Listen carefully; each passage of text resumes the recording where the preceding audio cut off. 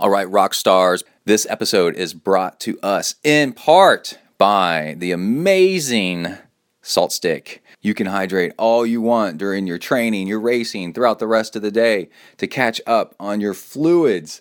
But if your water does not have enough electrolytes in it, it's pretty much useless. It'll just run right through you.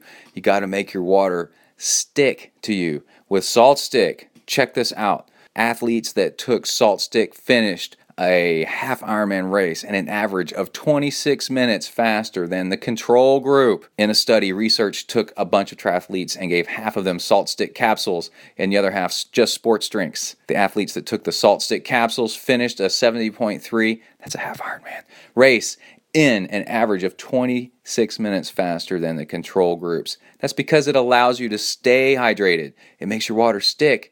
You can make your water stick with Salt Stick by getting 25% off your order with discount code ZenTri25 on the website shopsaltstick.com.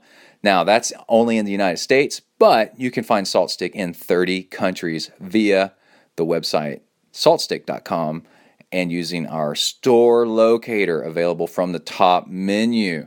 All right, let's go ahead and get started with the show. Here we go. You are listening to Zen and the Art of Triathlon.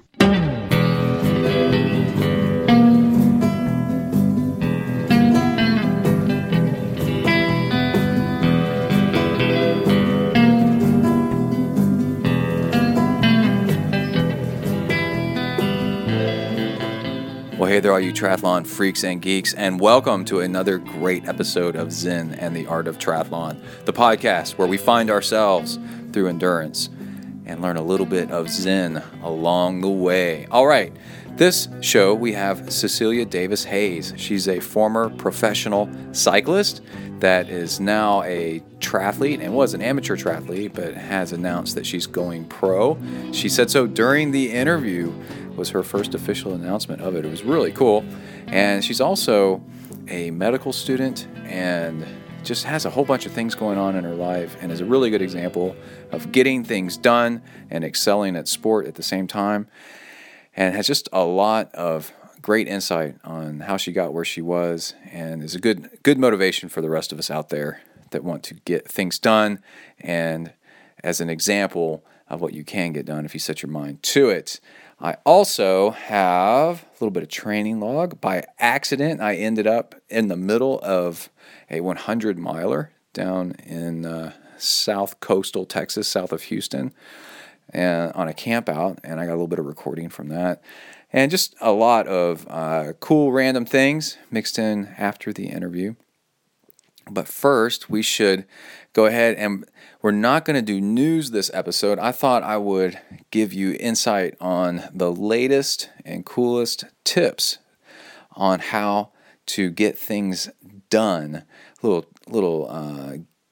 gizmos and websites and things like that that make fitting it all in a whole lot easier.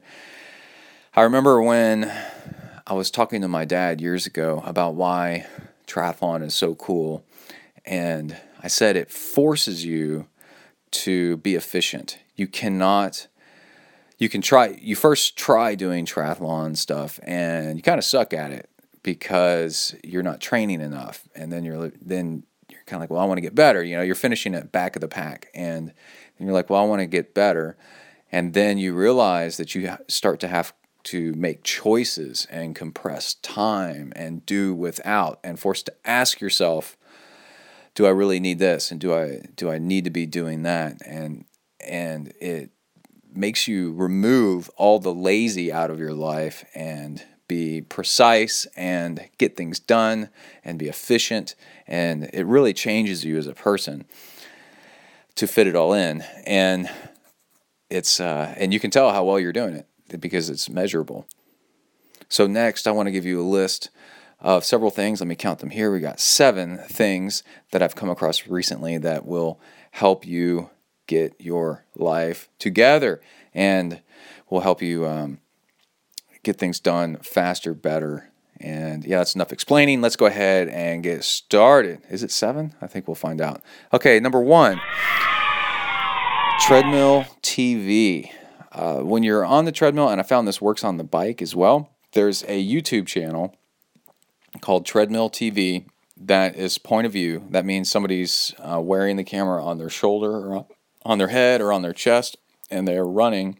And there's a whole lot of different versions of this, and I've been experimenting with this for over the time, like years, but lately, months to weeks. And I found that there's a specific type of video shooting that works really, really, really well, and Treadmill TV has it down.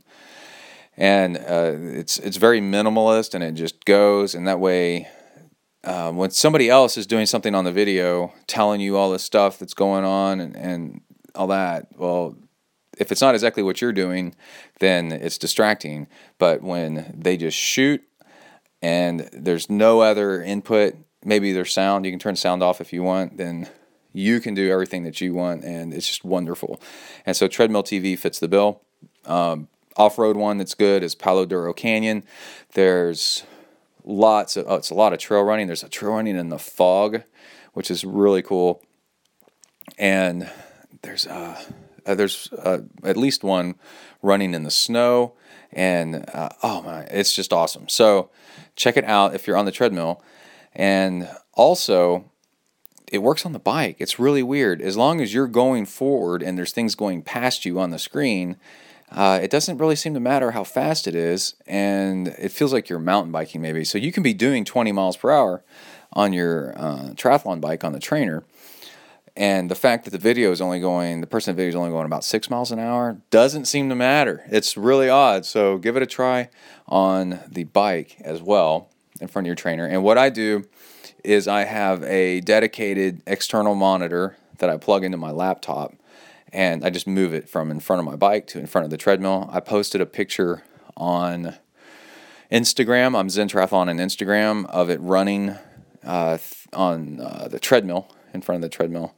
And yeah, it works. It's pretty cool. All right, next is takeafive.com. So when this broke a couple of weeks ago, the reaction was amazing.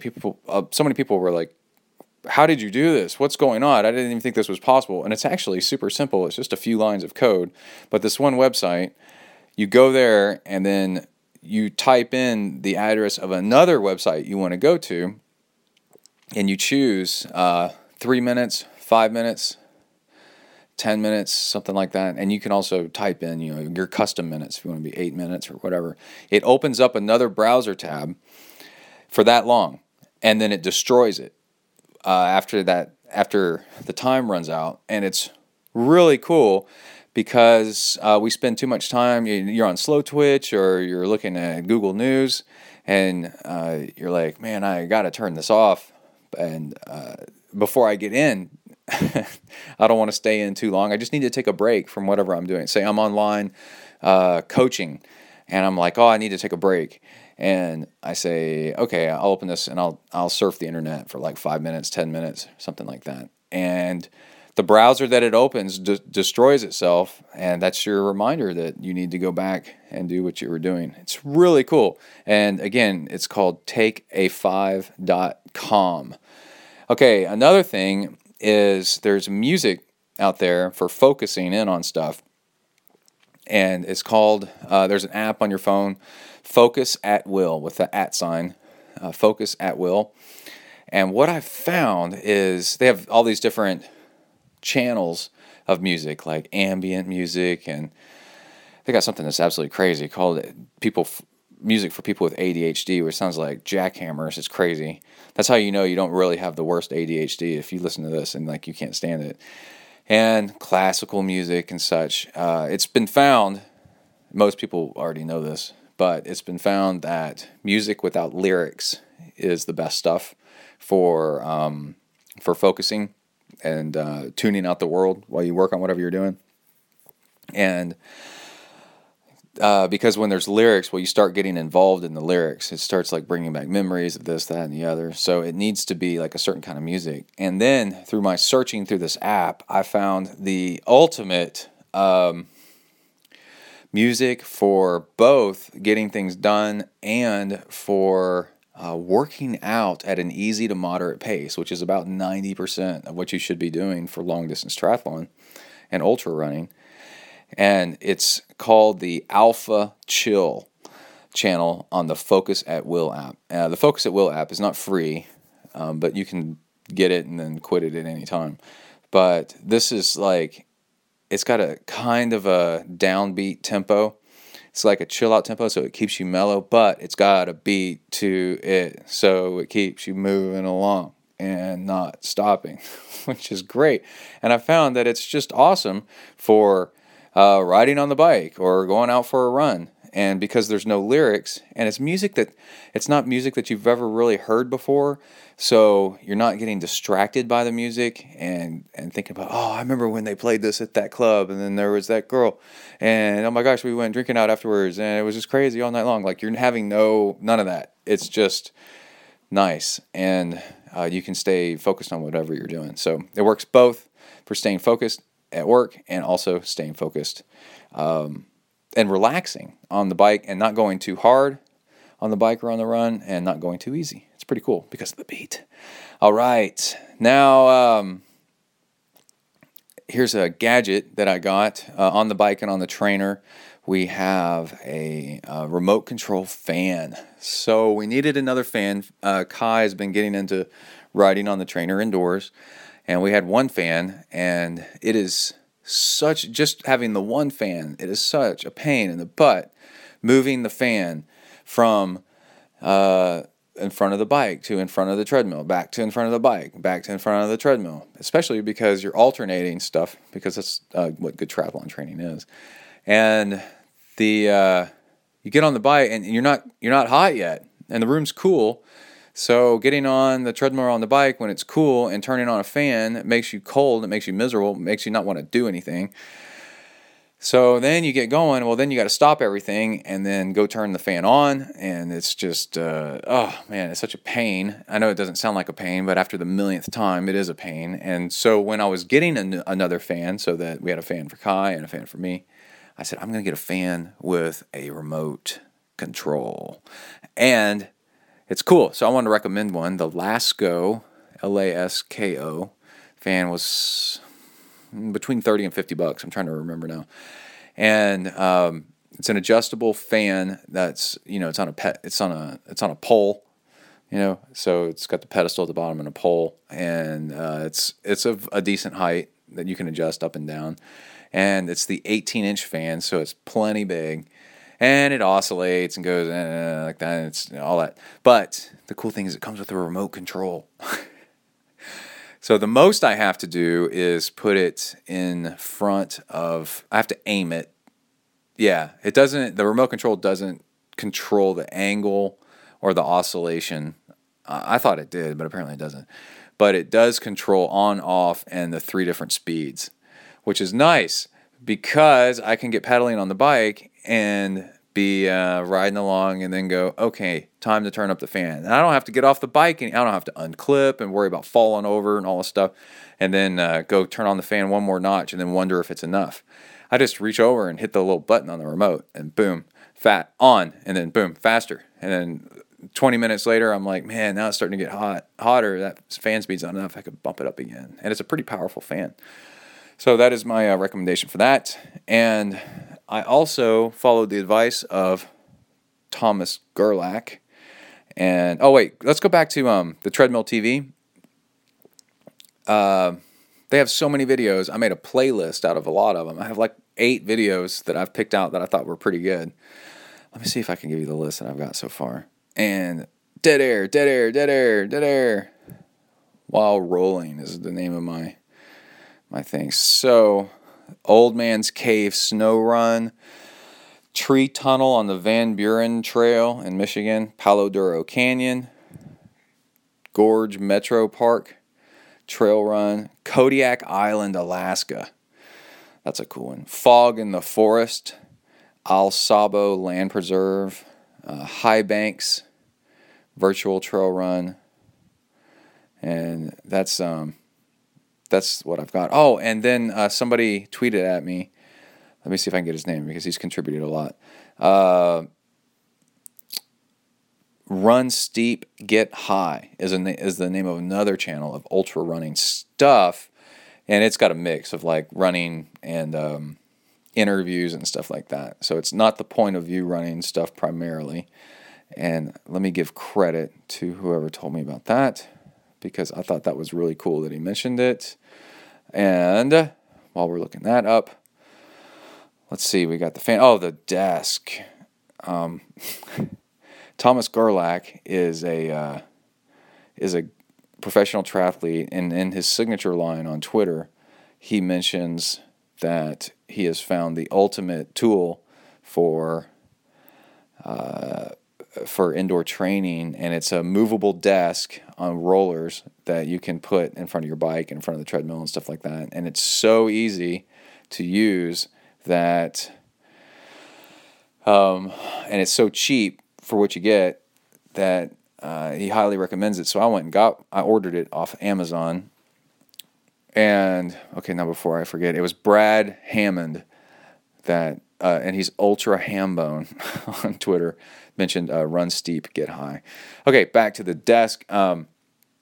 It's called a hospital overbed desk, and so it's if you're laying in a hospital bed, it's only supported on one side, and then what that allows you to do is get it over the front wheel, over your bars, anything, and it's an adjustable height. It's pretty cool, and it's on wheels.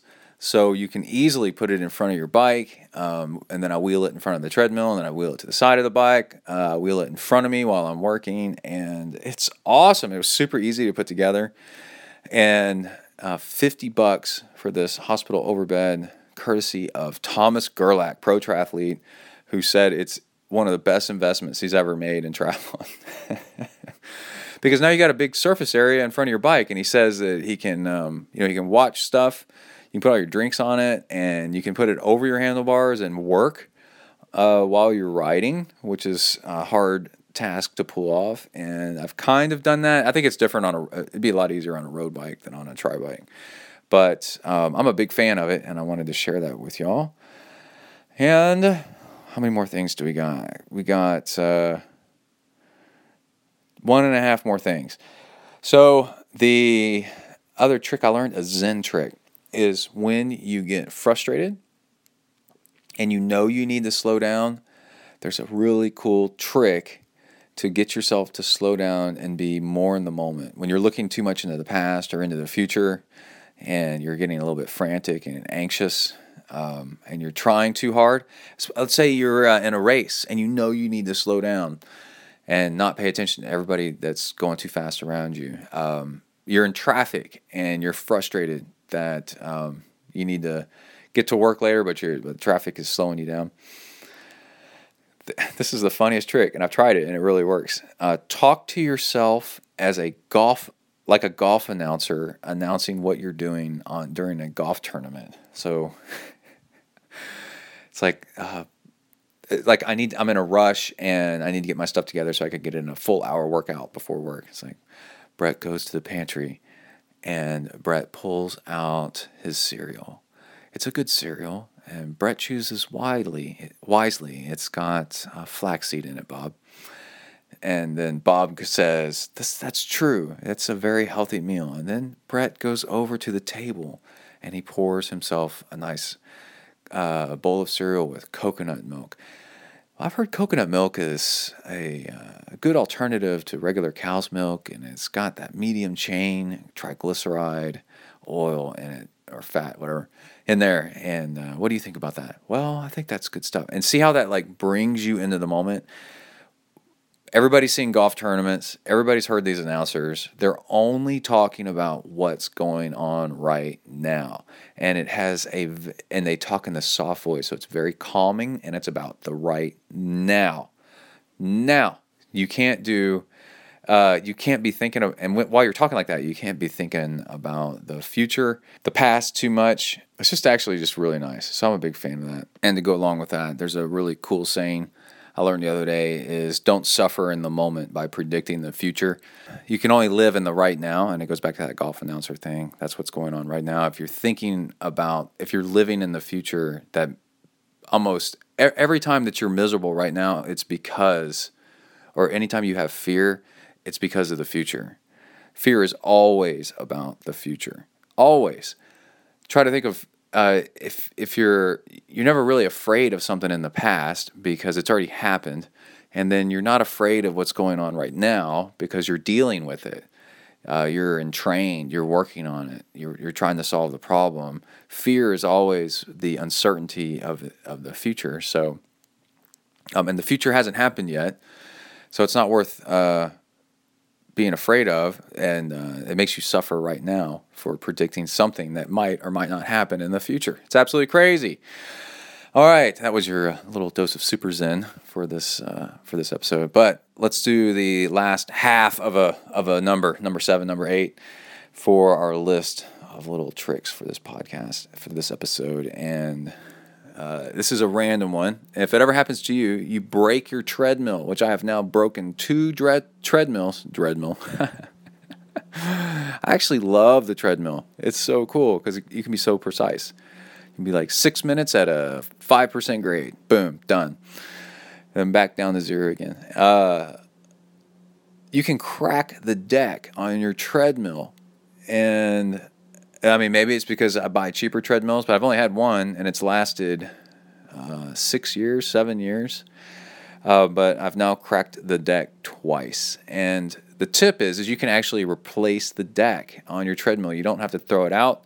You can order a new deck online and then take apart the bottom half of your treadmill and remove the old deck and put the new one in. Oh, well, let's talk about that. Silicone lube spray. Let's make this a full helpful tip. Silicone lube spray is what you're supposed to lube the deck of your treadmill every so many miles, 50 miles or something like that.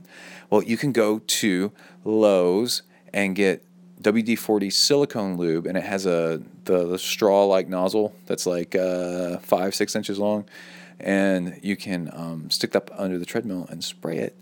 And then I got to thinking, can you use silicone lube on your bike chain? And it turns out you can, but it doesn't stick very well. So as soon as it gets wet, it'll come off. So if you live in Arizona, where hopefully it doesn't probably rain all that much, then yeah. And also you ride indoors on your bike all winter long, you put a little dab of silicone lube on it. And I did on my bike, put a little bit of silicone lube on the chain, and it's nice.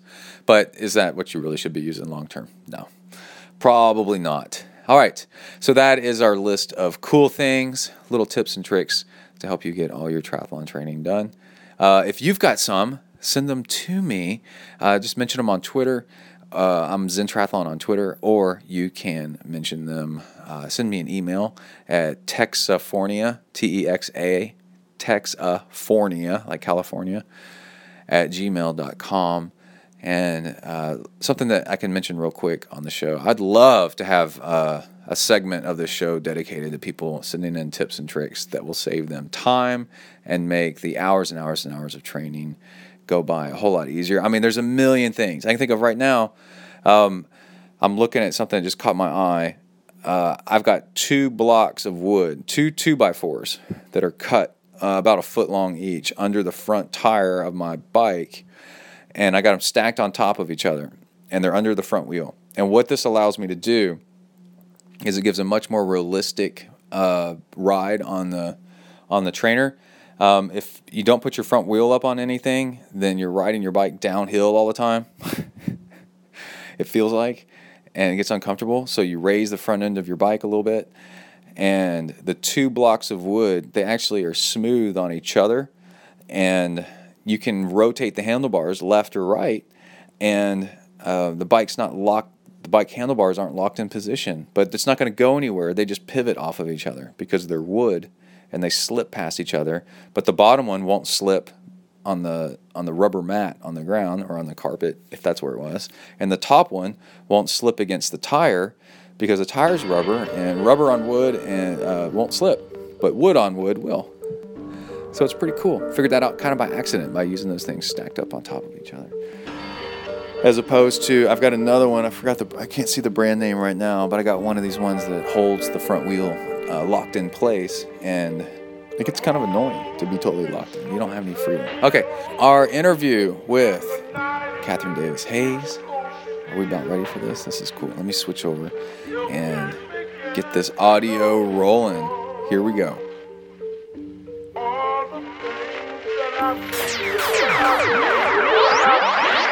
Welcome to the next level.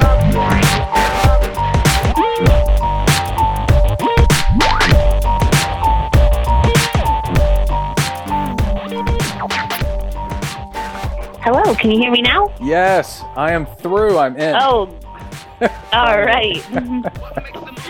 Awesome. Great. Cool. All right, everybody. I am here with Cecilia Davis-Hayes, and I'm not sure how to introduce you, if you're an age grouper triathlete, or you're a former pro cyclist or current pro cyclist. I think you're kind of in a decision-making area maybe yourself right now, or are you? Yeah, so funny that you ask that question right now. I just had a talk with my coach yesterday, and I had to twist his arm a little bit, but I've qualified for my pro card. Right. The third triathlon I ever did. But had held off on taking it because I had coach's recommendation for about a year and a half.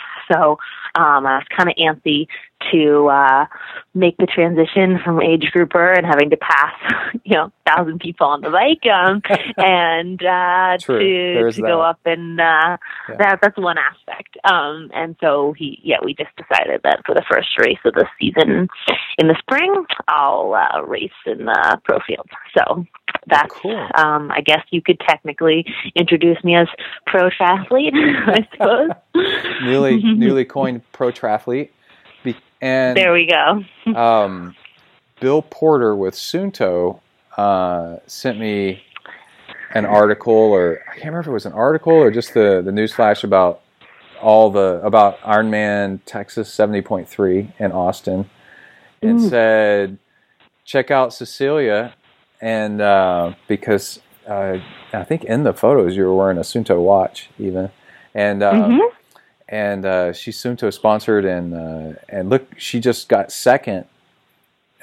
She's an age grouper and got second place overall in the women's field at the 70.3 that just went down. And I remember, like, the day before, I was looking at the results, because I've done that race. My wife has done that race. It's a really hard race, actually. It's nice and challenging, and I was considering doing it this year, so that's why I was interested in it. And I saw in the results, I forgot the name of the first place. Like, it had the top 10 women, and then there was an asterisk next to second place. And I was like, "What is that?" And I said, "Oh yeah, she's an age grouper, and she got second amongst all the pros too." And I was like, "Oh wow, that's pretty cool." So then I started digging around on your website, and I saw that you actually were a pro cyclist, or are you still a Cat 1 cyclist at the same time? Or do you have to keep that up, or what? Yeah, I'm not doing, not really road racing anymore. So Okay. yeah, I guess I'm technically still a Cat 1, but I just decided not to rejoin my women's cycling team. So I'll be just doing triathlon next year. So then it gets even crazy. You might be the most interesting person I interview all year, because I was like, okay, now wait a minute. It says in here, wait, holy cow, she rode in the Tour of California, and then it says, I was looking around more, and it said she was pre-med at what college was it? Williams College? Yeah, Williams. Yep. Yeah, pre-med at Williams, and is now a medical student at Columbia, and I have that right? I didn't get that wrong. You got it. Mm-hmm. And so you're doing all that and balancing the being and I could see then, being an age grouper, because you're doing the whole medical career, getting your doctorate. Yep. Mm-hmm. And then I saw that it says in there that a couple of things you were focusing on was concussions, which is really interesting, and then also emergency medicine, and then some other kind of medicine. I forgot now, but I was like, this is really cool. All these different things that you're doing. And did you know one of my most recent interviews was with the woman that also is at Columbia and won Ironman Wales? Yes, she goes to my swim group, Darby. Darby, yeah. Cool. I thought that was too funny. Double Columbia. A double Columbia. Yeah, this is great. So, welcome to the show. I'm glad to have you on. And where do you want to start? Thank you so much. Since I just talked about you for 10 minutes straight. No, thank you so much for having me on the show. And you are too kind. I don't think it's that interesting, but I'm happy to be involved in such a cool sport and have had the experience to like you said, do a lot of different sports, a few different sports at a high level, and I had a good time doing the cycling thing, but I think this is probably triathlon's my best sport, so I'm kind of excited to have found it, and it feels like a really good match, and I love the community and love like learning a new thing and learning to swim. So even though, I've had some good success, I really only did my first triathlon in May 2015, so I still feel like a total newbie, and still feel like I'm learning the ropes, and there's so much to learn in triathlon. So did you have any swim background at all before getting into triathlon, or are you totally learning from scratch? Were you on a kids swim team at all, or anything? Nothing like that. I was really from ground zero. I knew how to do the backstroke and the breaststroke and the freestyle from like swim lessons as a kid, but I had never done anything close to competitive, and so it was messy at first. But the only good thing about that is that I have a steep learning curve. So when you start from nothing, you improve quickly. So I've seen pretty good improvement pretty quick. So I feel like I'm only gonna hopefully keep getting better at the swim, and that'll come easier than you take a second or two on the bike and the run. But if you're getting minutes on the swim, then that's good. Yeah, totally. The what are you finding is the hardest thing about swimming, and how often are you swimming? Are you swimming like 4 times a week or more or less? Yeah, so let's see. Over the past season, I probably did like about 4 times a week. Tried to target that over the other workouts a little bit more. So it is my weakness. Mm-hmm. I guess what I'm finding hard about it is,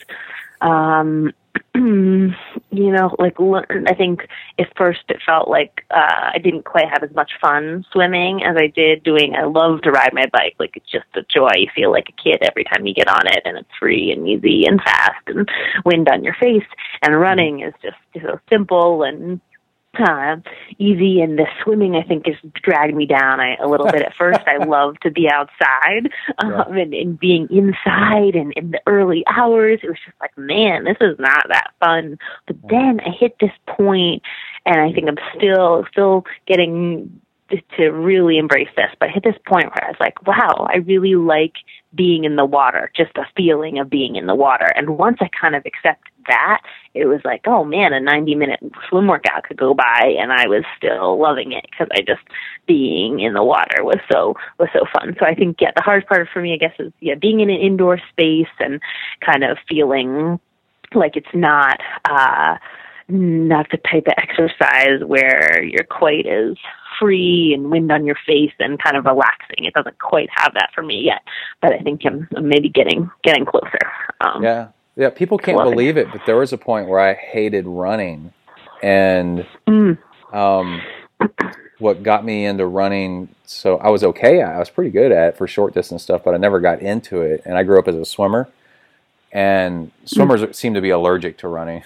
And it's like such a different sport than swimming. But I grew up loving riding my bike, and I think signing up, getting a friend who took me out to go see an ultra marathon, and the second time I saw it, I was like, I bet I could probably be okay at this.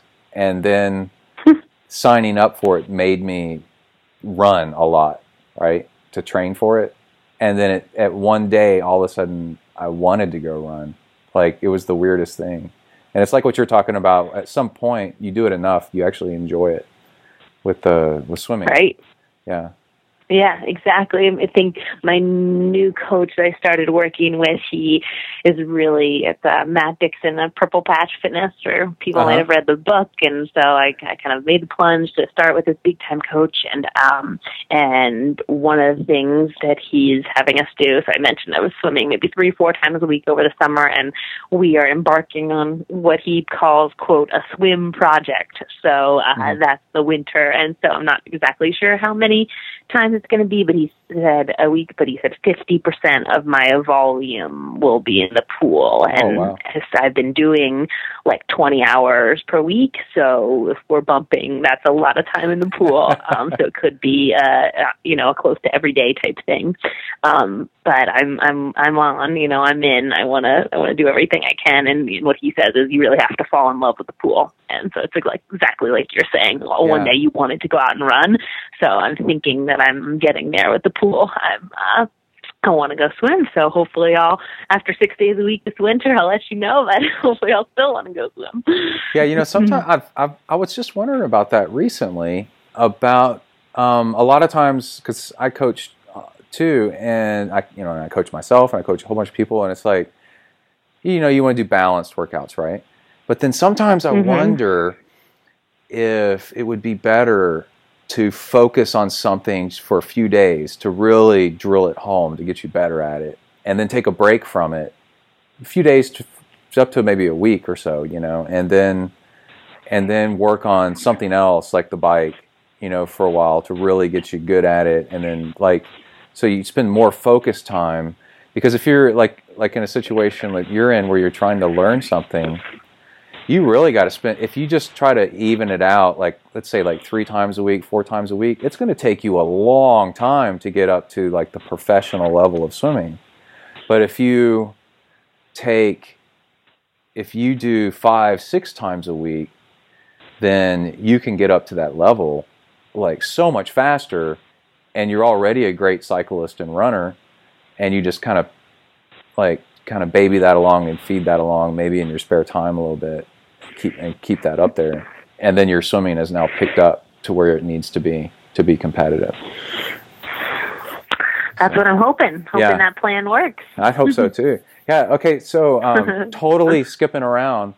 Tell me a little bit about this studying CTE and concussions. Like, how much work have you done on that?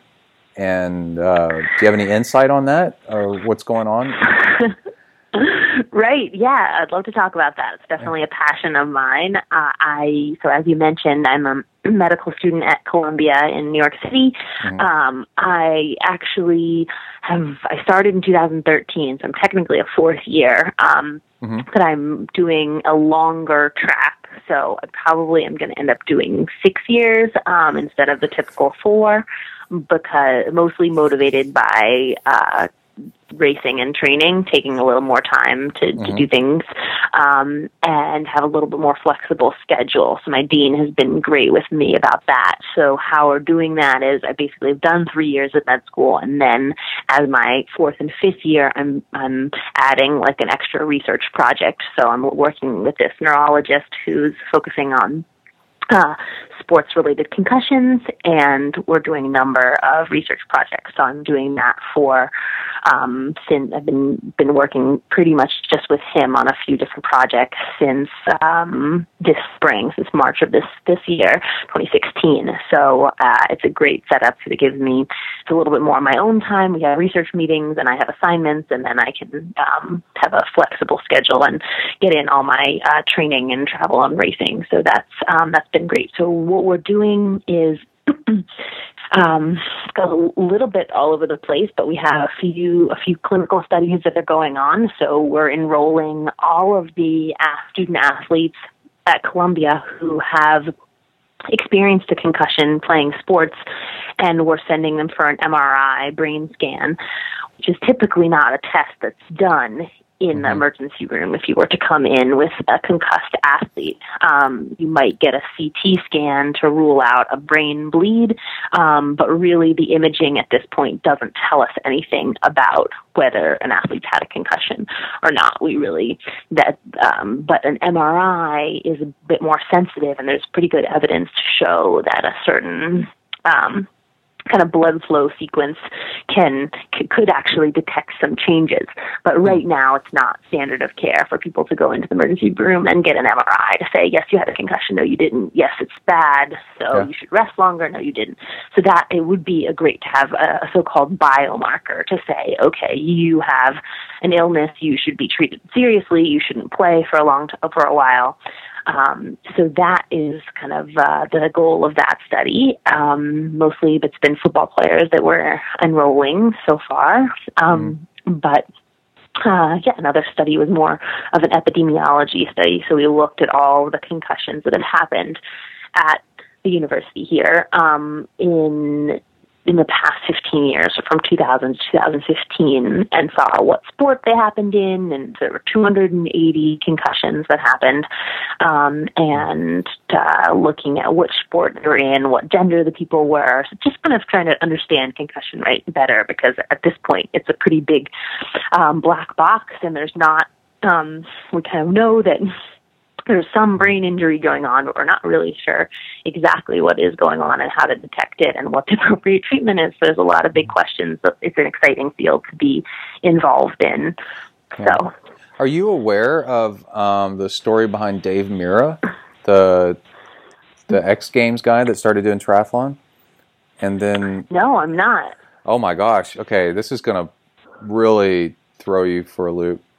So Dave Mira, Mirra, was super famous, X Games champion, like 10-time gold medalist in the X Games, and the freestyle BMX bike, right? You know, like where they ride the ramps and do tricks on the bikes up in the air and they come down, right? And then he even had video games made after him. He's like a millionaire, and he retired from that, and then just a few years later got into doing triathlon as an age grouper, and was pretty good, and was trying to work his way up to qualifying for Kona. And the talk was that they were going to give him a celebrity spot to Kona if he would accept it, but he flat out said he didn't want that. He wanted to earn his way to getting a spot at Kona. Good for him. Yeah. And I was at the Galveston Half Ironman and raced against him. He was there. He blew by me on the bike. I thought I was pretty good until this guy just rockets past me. And I was like, who is that? And then later I found out it was Dave Mira. And so I was, we're the same age and all this stuff. And he's big on the scene, did lots of interviews, really cool guy. And it was a year ago, or maybe, I don't think it was 2 years ago, big news story, he committed suicide. And he shot himself in the chest, I think it was, in his truck down the street from his house. He left behind a wife and 2 kids, and he had gotten so depressed that he committed suicide, and they did an autopsy on him, and he had CTE. And it was from brain concussions from all the ramp jumping where you fall and hit your head, even though you're wearing a helmet. So like a sport that most of us had never even thought of, where they're getting concussion after concussion after concussion from these jumps. That's terrible. Yeah, unfortunately, that's not with BMX, but with a lot of sports that story of exactly what you're just saying. You know, a successful career, and then a relatively young guy starts to be depressed and commit suicide. You're hearing it pop up really all over. So it's really terrible, and that's definitely one of the dreaded consequences of multiple concussions, and that we're getting a little bit better at understanding. But right now, for CTE, we don't even have a way to detect it while somebody's alive and treat it while somebody's alive. All we know, we just find out usually, and unfortunately, on autopsy when after it's too late. So that's definitely a field of active research. For sure. And we're just trying to understand what exactly is on. Because right now, what we know about CTE is there's a kind of a protein deposited in the brain, but we don't exactly know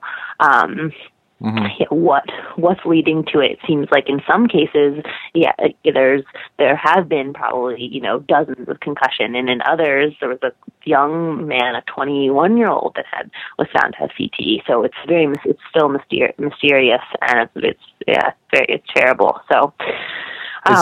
Is it like scarring of the brain, I guess, and then it slows down brain function, kinda? Kind of like that, yeah. So if you may be familiar with what happens in Alzheimer's disease, it's called a tauopathy. So it's basically tau, which is a protein that is a normal protein, but like builds up and kind of gunks things up. And so in Alzheimer's, memory problems and your personality changes, and so this is thought to be pretty similar to it's all CTE is also a tauopathy. So some people even think it's an accelerated form of Alzheimer's, but we're now beginning to think it might be a little bit different. It just happens to involve that same protein. So yeah, it is kind of like you're saying, it slows things down and gets in the way and makes you different than who you are. Yeah. Terrible. That's really unfortunate. Yeah. Well, I guess one of the big things is to try to come up with a way to detect it without the person passing away first would be nice. Right. Yeah, exactly. And I think it is getting better and better. I mean, the awareness is certainly increased about concussions, and parents are now aware, and there's many massive education programs that are happening. The Center for Disease Control has this Heads Up initiative. So it's definitely, the subject is becoming more widespread and known, and so I think that's going to help increase awareness. Is going to help athletes from getting to the point where they've had so many concussions that they might be vulnerable for this, hopefully. All right, let's take a break from the interview and mention Amrita bars. Oh, I just had one. Where is it? Where's the wrapper? It was the chocolate maca attack. Let's see, let me go get it right here. Because they have regular energy bars, and then they have their recovery energy bars. Here it is. Oh, Amrita, plant-based nutrition, chocolate maca, 15 grams of protein in one bar. How about that? I have the high-protein ones after I swim. Oh, man, it's such good stuff. They have all different kinds of flavors. They are I wouldn't say non-allergenic, because that's not the right wording. Hypoallergenic? There's no nuts. They use seeds instead for the protein. So if you have a nut allergy, there's no worries there. They are vegan-friendly and no animal products used inside. Gluten-free, dairy-free, peanut-free, soy-free, long time sponsor of the show. Kai was in a soccer game today, drinking out of an Amrita water bottle. Speaking of the other stuff they make, they have all kinds of cool gear, and he scored 2 goals. Now, if you eat Amrita bars, will you score 2 goals in life? Probably. You never know. Got to find out, and you can find out by going to amritahealthfoods.com and using discount code ZEN2016. That's discount code ZEN2016. It's actually a really cool fuel for long rides because it's super easy to digest. And also, here's another thing. They don't freeze. A lot of bars, the competition, uses stuff that will actually freeze when it gets cold. As we head into winter, Amarita bars stay soft. You can open one up and plow through it nice and chewy, and they're date-based. It's really cool. The way I eat Amarita bars when I'm biking along is I open one up, or I'll maybe pre-open one before I get going on the bike. But anyway, I take a bite out of it, like maybe a quarter or a third of the bar in one bite, and then I fold the end of the wrapper back over the rest of the bar, and then I put it on my quad. I stuff it up the front of my bike shorts from the knee side, kind of push it up in there, and it stays flat with my quad right here, right there. And then 20 minutes later, 30 minutes later, I just grab it, pull it back out, push the bar forward in the wrapper, boom, another bite, and it keeps your stomach feeling so good, super smooth, super nice. There's cardamom in it, which actually soothes the stomach. So, all right, that's it for Amarita bars. Thank you so much for being a sponsor. Show them some love. Again, discount code 2016, Zen2016 at AmaritaHealthFoods.com. And also they have, like I said, a big store with all kinds of cool gear, shirts, jerseys, water bottles, fun stuff like that. Go check them out. All right, back to the episode. Some pictures of you racing recently. One, the head tube on your bike looks pretty tall. Are you like really tall? It seems like you're tall. I'm tall. Yeah? I'm 6 foot? Actually 5'11", 5'10" and 2/3. Okay. So, but all legs. So I actually ride an extra large TT bike. Uh-huh. So that's a pain in the butt to get in the bike case. But yes, I know. I'm all legs. Yeah. Do you ride an XL too? Yes, I'm 6'3". Mm-hmm. Yeah. Oh, right. Yeah. So, yeah, getting a bike in the bike box is quite the pain. So, yeah, the first picture I go, that bike looks like she's really, really tall. So, does that help you with your running background at all to have a stretched out stride and lope along pretty efficiently, or what do you think? Yeah, people ask me that sometimes. I'm not sure. You will see talented runners of all shapes and sizes.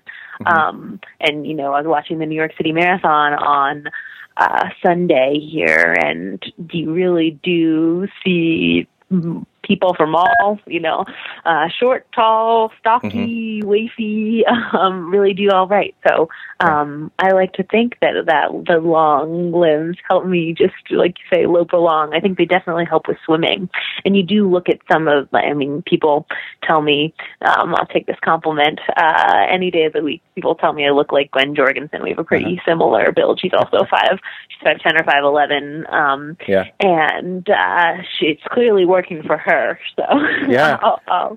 So speaking of that, in one of your race results, the one in the one in Cancun, where you had a wardrobe malfunction, and I think that was Cancun, and you ended up looking kind of like or was that Philadelphia? Where you ended up in the one-piece swimsuit because your outfit split. Can you tell us what happened there? Good sleuthing. Well, you wrote about it. I was actually a big fan of that, the kind of bathing suit style, and I had a great good race, and it didn't give me any problems at all. I guess I could imagine that maybe for a half Ironman it might be a little bit uncomfortable on the bike, but I'm not sure. I think it could be. Could definitely be a good uniform. I think it's just unconventional. I think maybe because it's you're a little bit exposed. I'm not sure why more women don't do the swimsuit kind of look. But yeah, I have a friend that on rare occasion he'll wear a Speedo on the bike. We're all like, no, stop it. Yeah, well, Tim Reed, who won 70.3 world champs, he does a Speedo and a kind of little top. So there's definitely Yeah, it works. vetted strategy. Yeah, clearly. Yeah. I don't know. Maybe next year I'll do the swimsuit thing. Although the one piece has a little bit more room for sponsors and stuff, so maybe that's an advantage. I'm dealing with the sponsorship game right now. Yeah. I wonder if you could do the swimsuit and then do the tattoos, like the sponsor tattoos instead. Be kind of cool. Yeah. But those tattoos aren't as big. They're usually kind of small. So. Yeah, they can be a pretty good real estate though, like the biceps and those are or quad, not bad. Yeah. Huh. Good idea. I'm going to look into that. I'm going to get Cliff Sure. Bar. I know Cliff Bar definitely makes them, and so I totally I'm going to get him to send me some tats and save this face on the uniform. Yeah. And then I saw that you were recently at this medical center getting your bike fit all worked on, and I was thinking, well, why would you need that? Coming from a great cycling background already, you're obviously really, really fast on the bike. What are you looking for on the change up on the bike? Is it more comfort, or you got worried about some injuries, or what's going on? Good question. Yeah, I think there's always room for improvement in the bike fit. I don't know of anyone who tells me they are so comfortable on their bike they could ride it all day and never have any issues. So I think I definitely have things that pop up when I change something. I used to have a 90 millimeter stem, and I had been having some shoulder issues and feeling really tight forearms. My massage therapist had been telling me your forearms and your hands are so tight, and I hadn't been feeling good on my saddle. And so I went in, and this is a hospital for a special surgery. They have this performance center, and they have a bike fitter that I go to there. And so it wasn't even my idea to go in. It was kind of for a demo. They had some visitors from out of town. They're like, oh, why don't you come in, bring your road bike, and we'll do like a refit. And then as it got closer to the time, I'm thinking, oh man, there's actually some stuff I really want to change up. So I told them about my shoulders and everything, and then we ended up swapping out the stem for a 110 centimeter one and swapping out the saddle. And I feel so much better now. And that was on a bike that I loved and I've ridden for a long time, for like 2 years. And so I think that just shows that really like checking in with yourself and being aware and always, assessing and seeing what could be better is great. I guess I also had been out. I mentioned this coaching with using a new coach, and I'd been out in San Francisco to meet him and meet his bike assistant coach guy, Paul Buick, and he'd mentioned something to me about how I should have zero. Basically, have no weight on my hands at all. All the weight should be coming through your rear and your feet, and it's just. It shows how you're always learning. Like, I think I'd heard something along those lines before, just those years of being a cyclist, but there's so much to know and so much to learn. And I was like, man, I actually put way too much weight on my hands. So it's funny how maybe something you used to know and forgot, and then re-pops up and you tweak it and you feel better. So it's a constant. So you're saying this is on a road bike, right? Where you don't feel weight. This was just on a road bike. Yeah. Mm-hmm. Yeah. Yeah, exactly. I guess it'd be a little different. I'll try. I have gotten my bike fit to where I could ride all day and be comfortable. I managed to get that bike fit one time, and then I sold that bike and then got a new bike, and then I'm trying to find it again. But but then one thing I've noticed with me recently is my toes and feet are starting to go numb just 45 minutes or an hour into the ride. And that's been happening lately. And I was sitting I have a regular old day job, and I'm sitting in a meeting today, and I started massaging like my hamstring on my left leg, and I found a really sore spot, and I started rubbing it, and then all of a sudden the numbness in my toes started tingling, and I could feel blood and sensation like all rushing back to my toes. And I looked it up, and there's your muscles swell up on the back of your legs, and it puts pressure on your sciatic nerves. And and basically by doing, I was basically doing trigger point therapy and loosening up the muscles, which is loosening up the pressure, and then relieving pressure on the nerves, and then getting blood flow back into my feet. It was really weird. So, who needs a sports med doc? You just you self-diagnosed. Yeah, but when I've damaged myself for so long that I can diagnose myself, that's pretty sad. I was like, I need to go in to get some kind of like trigger point or massage therapy or something like that to loosen all that up, I guess. Yeah.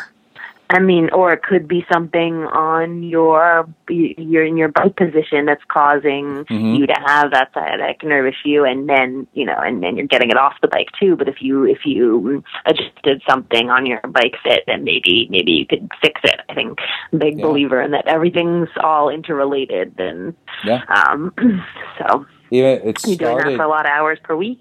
Yeah, sure I am. And then I think the more the hours and the more the intensity that you're doing, and it was with my new bike. I thought I got that fit within millimeters, but it's a new bike, and you got to move things around until things quit hurting. Like you were saying, a bike ride should feel the way I always say, especially on a road bike. It should feel like an old pair of your favorite blue jeans, like so comfy that you could just ride it all day. Right, agreed. If only everybody out on the road had that, we'd all be some big smiles. Cool. So on your Cozumel race, that was. How long? That was an Olympic distance? Like September. Yeah, that was Olympic distance. That was Olympic distance world champs. So. And you got what place? I'm trying to see what I was third. So unfortunately, it wasn't my best race of the season, but it was a goal race. But you got to roll with the punches. It was as we talked about, swim was not my strength. So I knew it was an ocean swim, and knew that was going to be. I was going to be playing catch up, but it really didn't play to my strengths. This current was very strong, so strong that it was sucking people under the dock where we were supposed to dismount. They actually shortened the course a little bit even. Yeah. So when I heard that, I was like, oh no, okay, just try to swim straight and don't get caught in it. And I think I'm sure you and listeners have swum in strong currents before, but I really hadn't at all. I'd done a little bit of ocean swimming, mostly lake swimming, and I think I just was fighting against it and moving nowhere. So I struggled a bit there and came out of the water like 8 minutes back, and that's just a lot to make up in an Olympic. So I made up pretty good ground, past a boatload of people, but there was still two left to pass. So it was, my goal was to win, but sometimes you go to win and you get third, and you can't be too upset. So I'll take it. During that swim, did you freak out at all, or you were fine? It was just like longer than what you wanted it to be. Did it scare you? Were you scared? I had my first my age group nationals was my third triathlon ever, and it was 250 in the start, and the other two triathlons I'd done were really calm, small starts.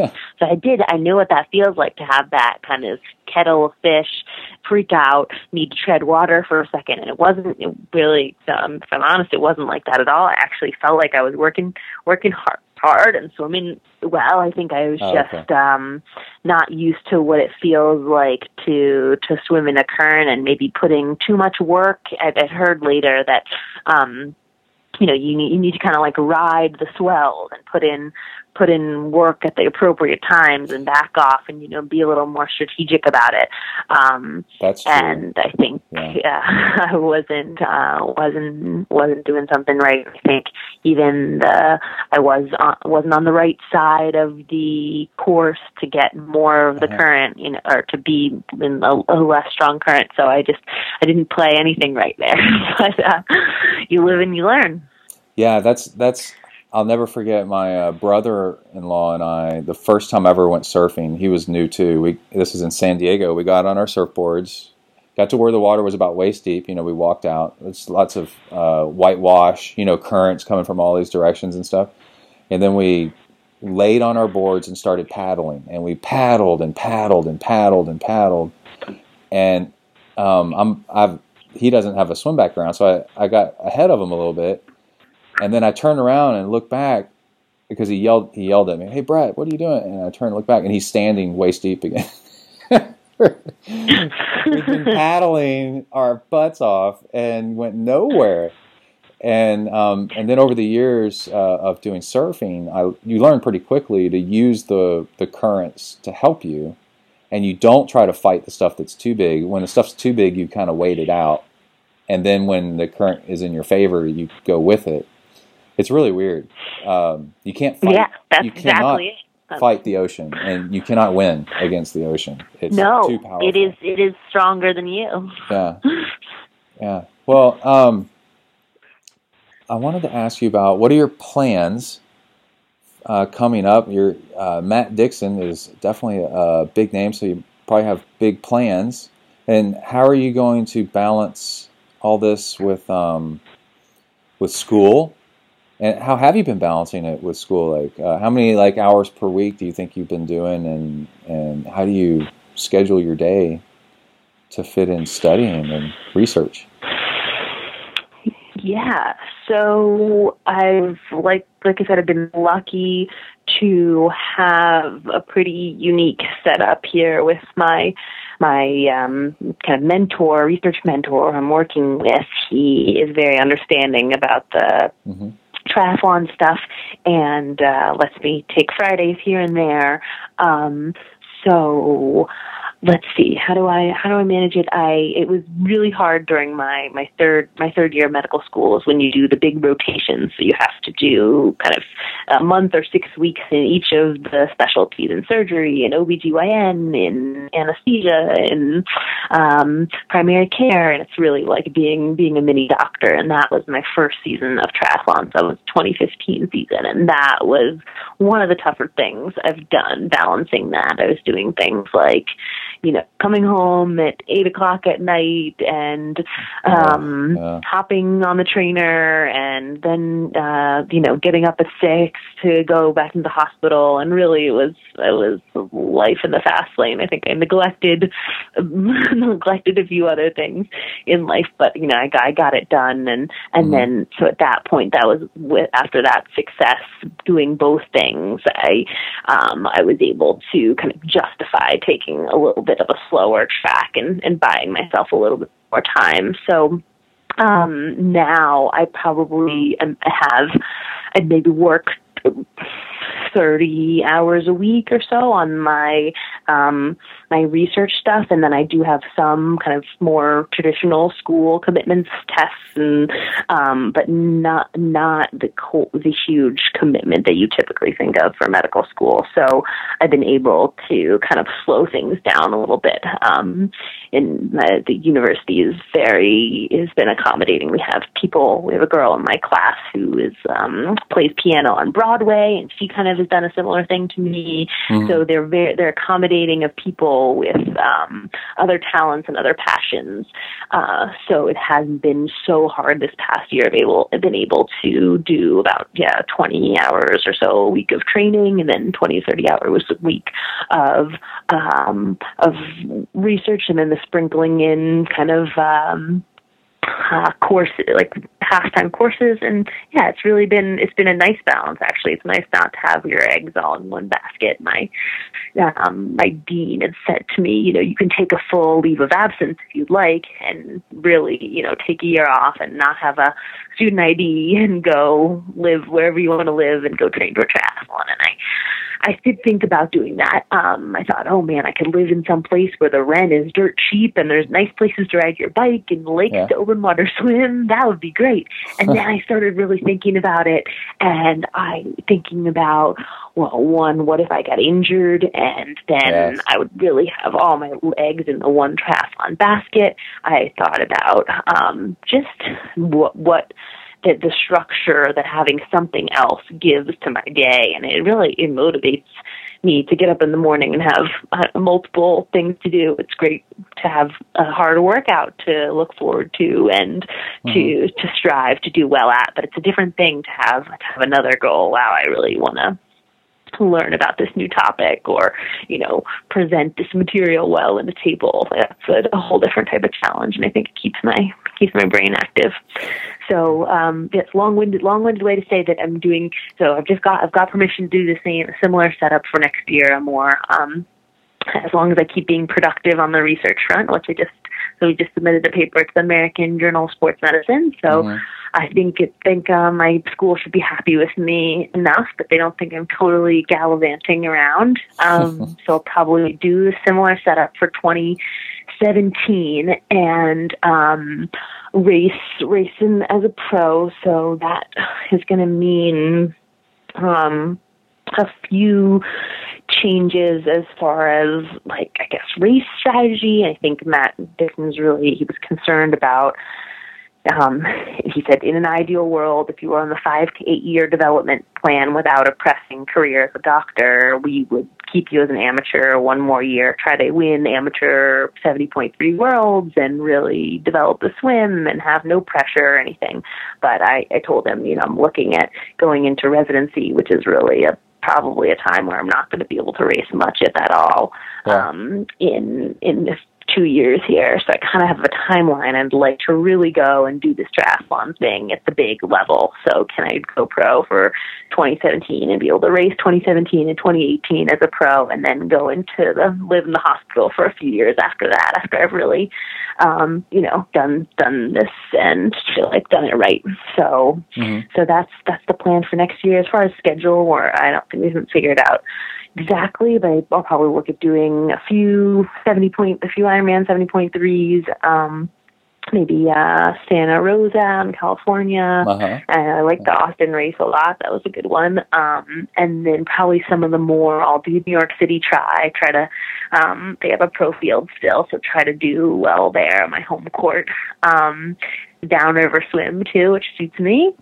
And probably throw in a few Rev 3 and maybe a challenge race as well, because they've got a good pro field as well, and a few of their races on the East Coast.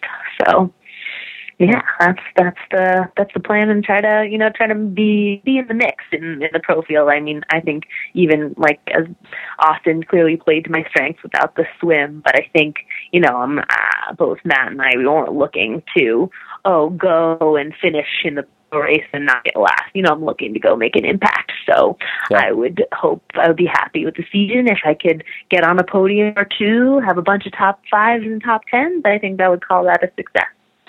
So I got 2 last questions for you. One is, one thing you said is that you are the type of triathlete that actually swims with the swimmers, bikes with the bikers, and runs with the runners for your training. Are you still doing that? Yes, yep, I am. So I have a Central Park Track Club. It's one of the biggest running clubs, I think, in the nation, definitely in New York, and it's a great resource. There are so many fast runners there, and so you're bound, especially being a girl. You can run with the Masters men crowd, or there's a ton of fast girls too. It's a very motivating place to go. A bunch of girls training for the Olympic trials marathon, and so plenty of training buddies.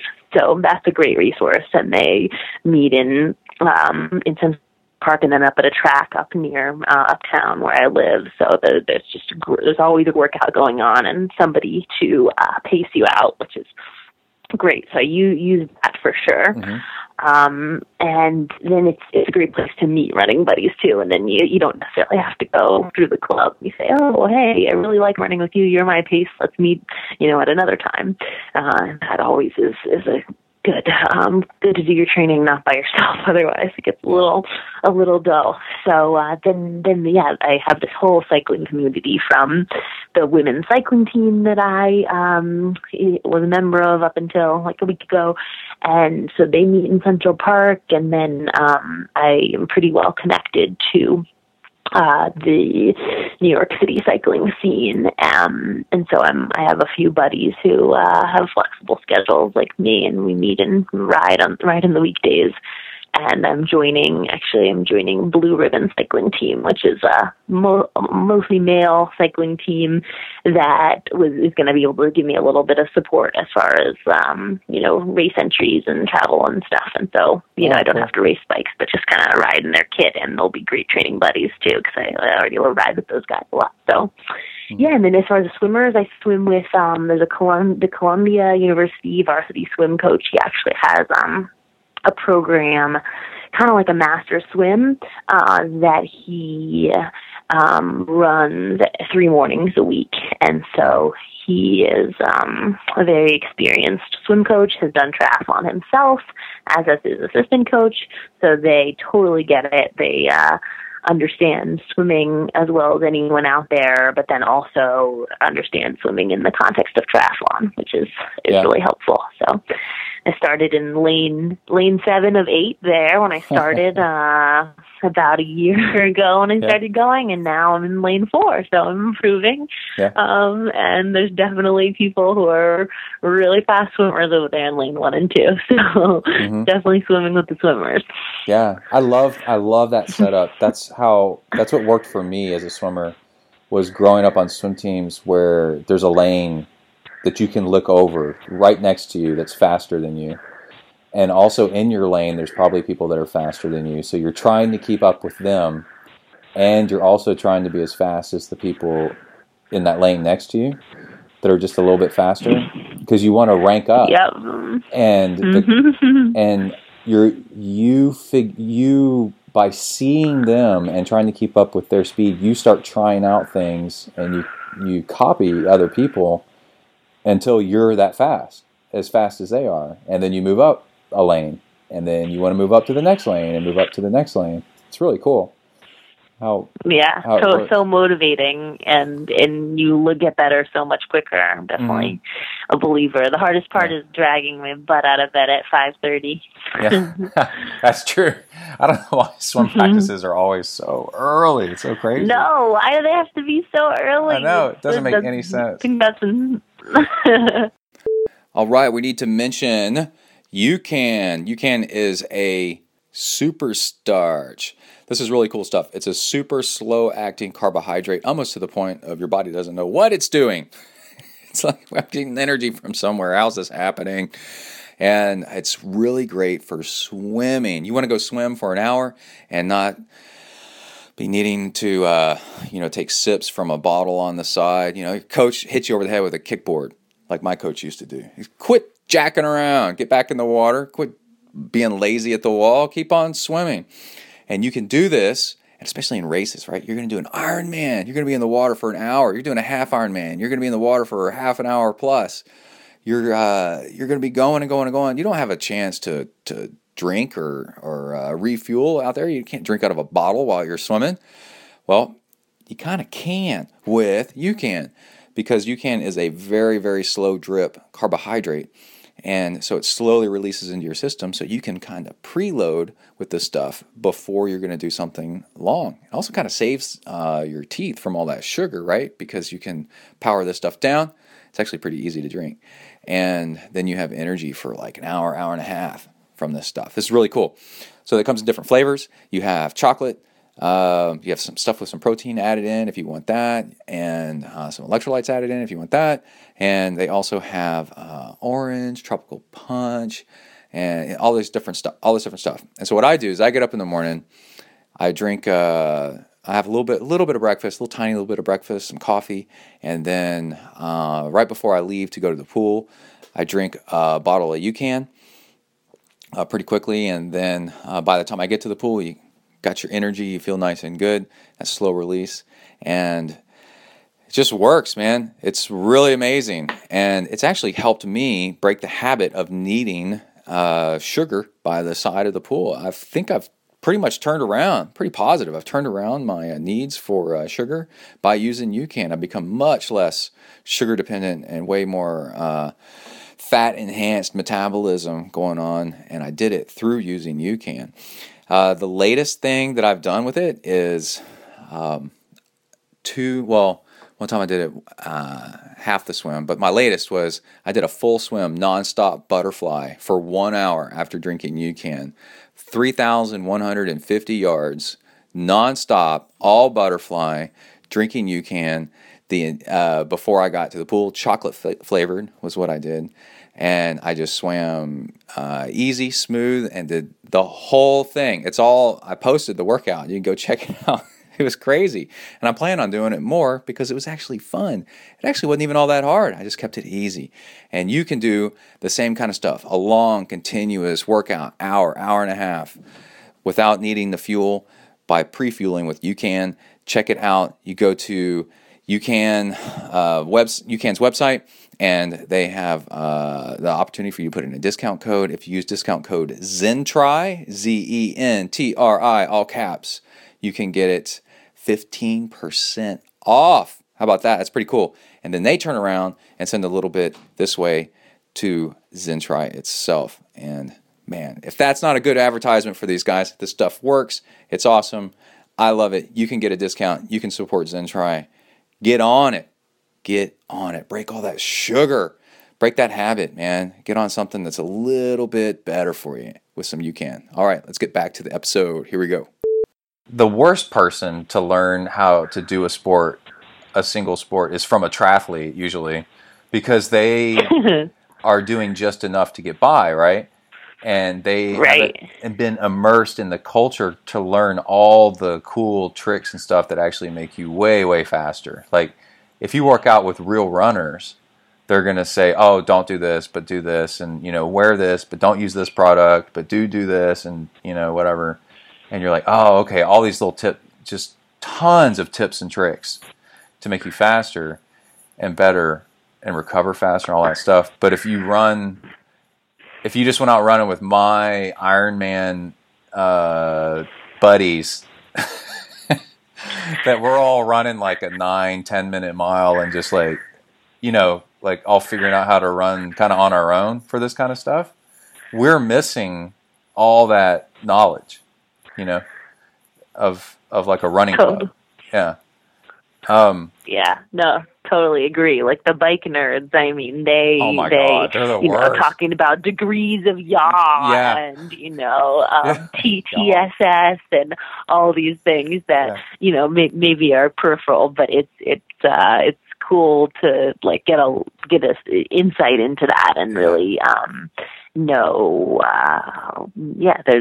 a lot to it, and there's so much to learn. And if you're doing all three sports, the reality is like you probably aren't going to know as much. So tap into the resources out there.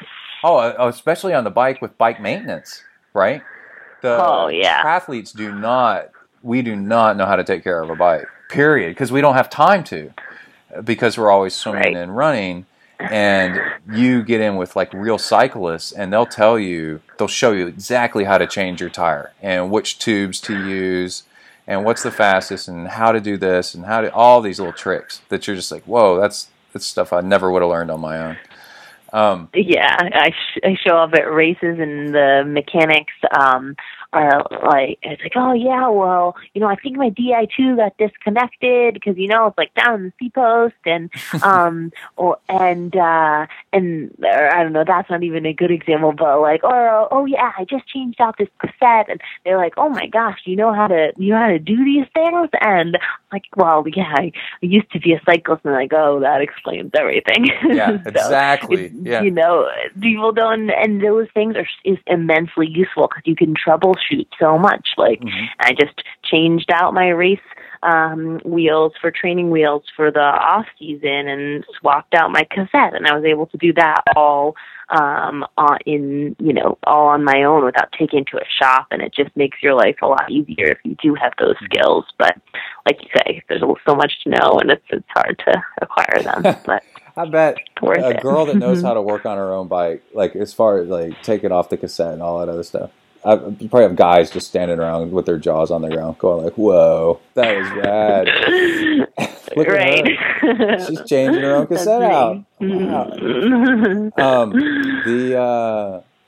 the other thing I wanted to ask you, kind of along the lines of Darby, is are you a fan of any kind of special nutrition, or you just because I guess like the longest thing you've done so far is that half, right, in Austin? Mm-hmm. So Yeah, that's right. how much is nutrition a part of what you think about all day, and do you have an angle on things, or what are you doing in that area? Right. I don't have quite as cool of an answer on this one as Darby, because she is a cool unique thing going on. But I guess I'll take the kind of other end of the spectrum here. It'd be true for me, which is, pretty simple, old school rules. I eat everything. Actually, there's pretty much nothing that I don't like to eat. I eat whole foods and all the meats and plenty of dairy and plenty of fruits and vegetables, and really try to keep it diverse and keep it to real foods, and try not to kind of micromanage too much. It's always worked for me to let my body be my guide and eat, to an extent. I do crave Ben and Jerry's, but kind of eat what I eat what looks good, and my boyfriend and I are into cooking, so we just made like a stir fry with eggplant and all sorts of vegetables. I think I'm lucky that what tastes good to me seems to be vetted to be good for the body. But I guess more nuanced. I'm really into like never missing a post-workout window. I think it's a big mistake that people make, and it's a big one on that Purple Patch and Matt have zero tolerance policy for, and I'm totally on board. So there's never, even an easy workout, I'm getting like 150 calories in right after in that 20-minute window. And then really dedicated about fueling during workouts. So I used to, when I was a cyclist, and my previous coach a few years back had been into this idea of kind of metabolic training, is what we called it at least, and going out basically fasted on, say, a Saturday morning 60-mile ride, and go out and you teach your body to burn fat. And that is what happens. But I think now, and so I wouldn't eat. I would go on that ride and actually remarkably feel pretty good on a lot of these rides. And nothing, wasn't going all out or anything, but going for 50 miles, having fasted from the night before. And now I'm not doing any of that. I think what Matt says, at least, and I think I'm with him, is that in that scenario, yes, you are burning fat and you're teaching your body to burn fat, but what it's doing right afterwards is saying, oh boy, you really just burned a lot of fat. We better store a lot of fat again now. And that's not necessarily, it puts your body into kind of a high stress state. And it's not exactly for sure. What you want. So now I'm all about the, 150 calories an hour while you're out there, even if it's just a 2-hour ride. Take something, really keep the levels up and keep the stress low. So I'm sponsored by Cliff Bar, and I sought them out because I've always loved their stuff. I love their like nutty, they have like this nut butter filled line that I'm into these days. So that'll often be that like post-workout snack too. Will be some sort of like the trail mix bars that are great, and the Mojo bars are also great. And as far as during racing, I have a pretty strong stomach as well. And during like those, and doing booze and water, and keep it quick and simple, and seemed to work pretty well for me in the half iron. I did like 7 cliff shots on the bike and with water, and then a few more on the run, and seemed to be a pretty good strategy for me. So I think I'm lucky that I don't have a overly sensitive stomach in those situations. Yeah, I wonder if sometimes you wonder if the difference between pros and for long course, right? The fast people and the slower people is is equally or more so as much as they have the genetics for a strong stomach. than speed, because you gotta, at some point you gotta start fueling that engine, and if you have a weak stomach that can't digest stuff, then that just cuts you off at the knees right then and there. Yeah, I've had people tell me that they're like, you are so lucky. I'm sure that's like a big reason of why you do so well, is that you're able to be topped up, right? Like doesn't bother you. You're able to burn sugar. Yeah. So and Cliff Bar, I love Cliff Bar. That's such a good company. I mean, I don't know anybody there or anything, but they seem to me to be like a good holistic kind of good-natured, happy company to be sponsored by. For sure. Yeah, I worked a bunch of their events and just hanging out with the staff. They're great, and I like their message, and they're trying to go for all organic and fair trade products, which I think is all really cool, and non-GMO, and they're really pushing to try to do the right thing, which is cool to support. And such a big company, and they're doing so well. They don't, they wouldn't have to do that, but they care a lot. Mr. Cliff, and I think his wife is named Kit. And, how old is he? So. Yeah, I think he's, you know what, I'm not sure. So there's Cliff, so there's the younger, there's 2 generations involved. I think it's like maybe Cliff is the dad. Right, he named the bar after his dad. After his dad, right? Yeah. So I want to say that he started it when he was like, early 30s, because I think he'd been kind of a little bit of a vagabond, and his dad thought he was never going to amount to much, and then he goes and founds Cliff Bars. So, well, maybe one day. Dad, I named the bars after you, Dad. I learned it from you. Because you didn't believe in me. How can you be mean to me and tell me to get a job when I've named them after you? So what are some other sponsors you got going on? And you got some new ones, you said? Yeah. What are you looking at, or? Yeah. So it's a tough game, as anyone who's tried to play the game knows, especially being not having pro results on my resume. I don't think that's probably not helping my cause. Yeah. But I think I've been pretty lucky. So I've had products from Cliff Bar last year, and I have that again this year, and I have swim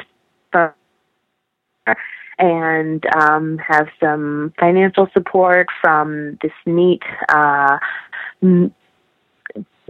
charity that's called the Intrepid Fallen Heroes Fund, and the charity basically supports military veterans coming who are getting back into sports after recovery. So this founder is a triathlete, and supporting what I was doing, and so it's cool to kind of be involved in, especially with the they have a lot of traumatic brain injury stuff, and with the research I'm doing. Otherwise, I've got ZenTri. So Bill Porter, your buddy, he's been awesome. I love the ZenTri watches, and they're cool looking and cool function. And then I've got Mavic Wheels, which is also that same company that they own, Mavic and ZenTri. Oh, and Solomon. Yeah, they own Solomon. Yeah, and Solomon, exactly. Yep. Yeah. So, I have a great massage, sports recovery massage therapist who is a sponsor, Dynamic Alignment Training Center, and she gives me a few massages per month, which is great to keep things running. So I've got a pretty good setup going on. I'm trying to figure out a few more people to add. In the Central Park Track Club, the running club, has been great. They're helping me with travel and airfare a little bit too. So. Oh, that's a big deal. Yeah, I think I'm pretty lucky, and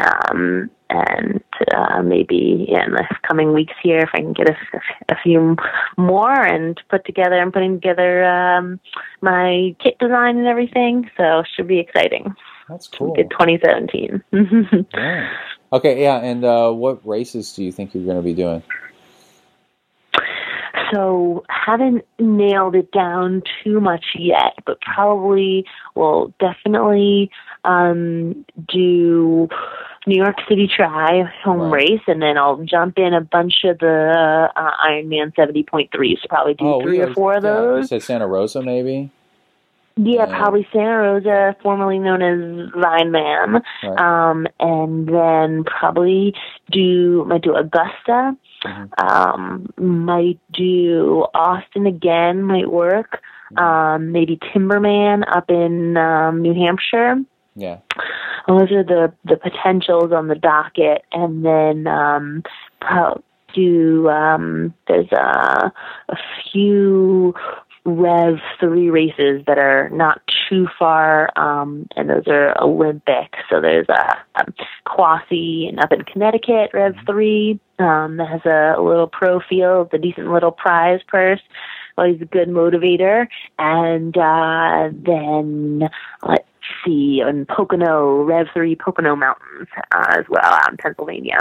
Probably well, and we'll see how the 70.3s go, but it would be awesome to qualify for Chattanooga World since it's at home this year, and just there'll be a stacked field, so I won't be, I'll be fine with a top 15 or top 20 finish, but it could be cool to race in that kind of environment and world champs at home.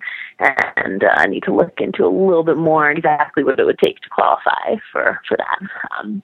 But yeah, those will be the big ones. I'm looking in the news right now because I could have sworn I'd seen this. Rev 3 in Maine has been acquired by Ironman. Oh, really? Interesting. Yeah, and Cedar Point and Knoxville races are going to be discontinued. So that's unfortunate. It is. They're going by the wayside every year, it seems like. Yeah, I like that brand, too. I never did one of their races. Yeah, I like them. They're not down where I live. This summer. Okay, they're not. They're more on the East Coast, it seems like. Yeah. Yeah. Oh, at least I like the logo. Like the logo looks cool. I like the Revolution 3. That's a good tagline. Yeah, it's so cool. I want to see them succeed. Right? Yeah. Well, anyway. Well, thanks for your time. And let me know if I missed anything or you want to give a shout out to anything. I learned of a new question to ask during an interview. What is something that we probably don't know about you and triathlon? Or just about you? Okay. Ooh, that's a tough one. Something you don't know. That I'm always the very last one to get into the corral or into the water, or I'm terrible. I almost have missed a million race starts. You'd think that somebody who was going to try to win the thing would be there first and showed up and had done their toilet, bathrooming. But no, I'm terrible. This isn't a strategy. You're just late. No, this is so bad. Something I'm trying to work on. At Cozumel Worlds, there was already had lined up the next 3 groups, and I had to jump 3 fences and squiggle down. I was throwing on my goggles as I'm running down the plank. I jump in the water and they fire the gun. So maybe I can attribute my bad swim to that. But, no, I think a lot of people do that on purpose as a strategy to not be at the front and be nervous and waste a lot of nervous energy. They're I just show up, walk over, and start. Okay, right. So maybe it's working in my favor. It might be. There's also something with they did some studies that showed that definitely swimmers, maybe baseball players, but anyway, sports where it requires a burst of strength, the less they warmed up. Oh, sprinting 100 meters. Running, track, that the less the athletes warmed up, actually the faster they went. Because if you stretch and warm up, you're loosening up the rubber band action of your muscles and the springiness. You're kind of Right. And actually for hard starts, that you actually want that springiness still in your body, and you don't want to stretch it out so that it's too loose. It's pretty interesting. So Right, that is. Okay, well, that's either way, our strategy might then. be okay. Just hop in. It might be your thing. Hop in and go. Yeah. Right. Maybe they shouldn't stop, but we're not doing well. Well, cool. Well, thanks again, and I'll be in touch. Yeah, thank you so much. Thanks to Bill too for giving me a shout out, and great to talk with you. Thanks for taking the time. Enjoy your trip. All right, thanks. It's been fun. Bye. Okay, all right. Great to meet you. Bye-bye now. All right, rock and roll. Thank you very much, Cecilia Davis-Hayes. And you can go find out more about her and follow her career as she turns pro at CeciliaDavisHayes.com. All right, this is the part of the show where we read off some donations and some emails. I got a list going here. Let me slide the email up to the top of the list here. And yeah, we got all kinds of good stuff. Coming up soon, after we do this, I've got some audio of me out trail running in the swamp and then coming across an ultra marathon off-road 100-miler. So stay tuned.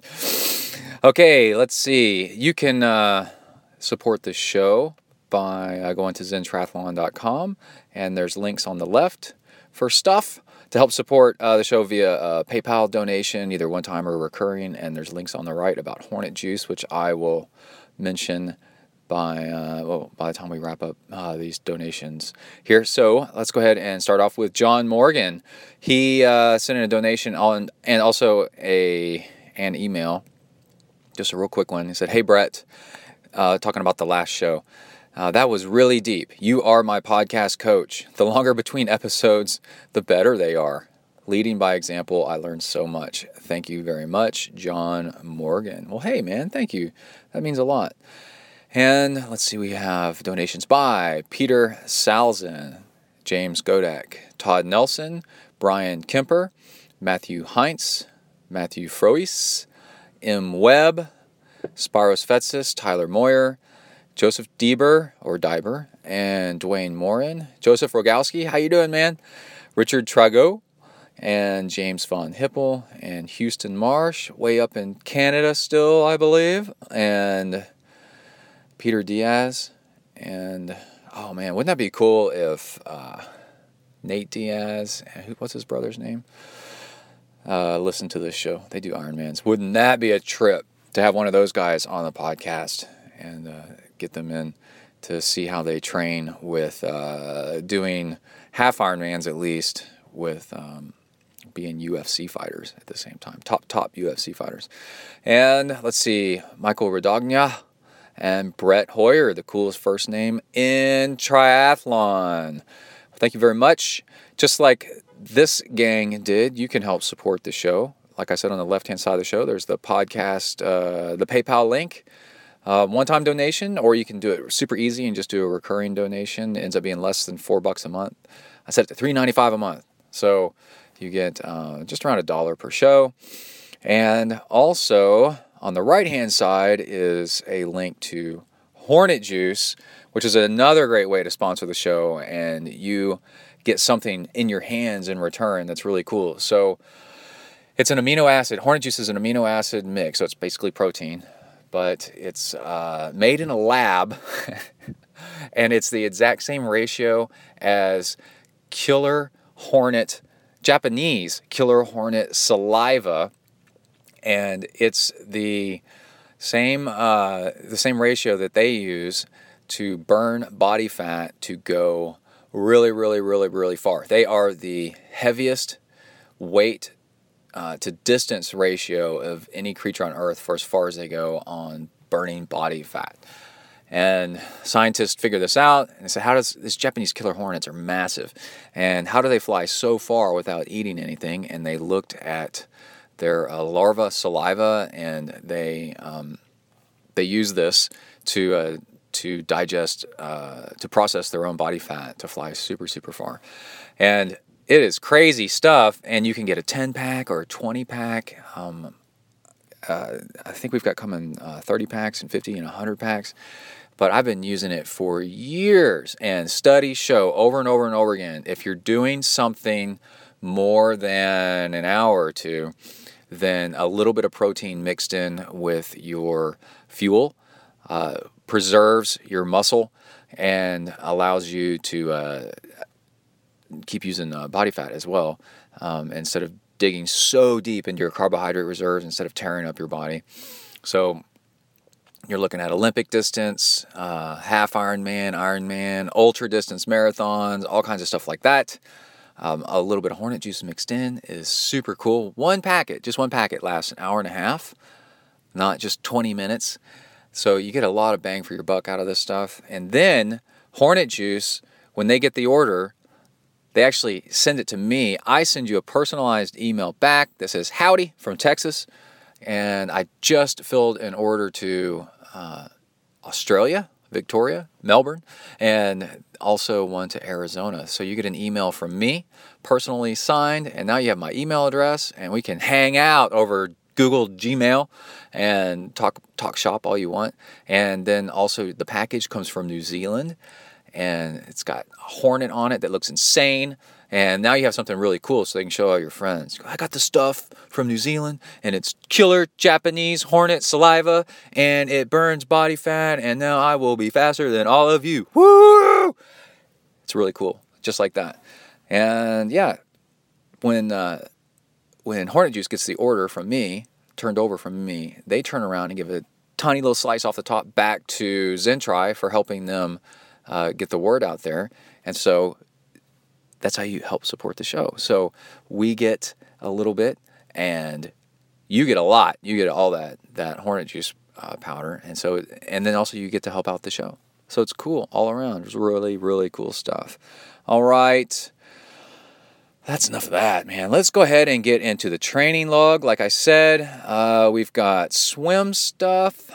I have like this really cool swim workout that I came up with using paddles, drag chute, and the pool buoy all at the same time. It's pretty nuts. Better lock down your shoulders because this thing is epic. And if I can do it, and my left arm's still healing from being broken, if I can do it with a healing broken left arm, then you can do it too. And we got some swim stuff, and we've got running out in the swamp, and 100-miler going on around me, and just some cool things like that. Some insight on being a dad and having to sacrifice training time because my son needs his dad there for Boy Scout stuff. I've become an assistant scoutmaster in a Boy Scout troop, so I have to give up a weekend of training so that I can go and be the leader, the adult leader at a big camp out in the swamp. It was pretty cool. It was actually cold.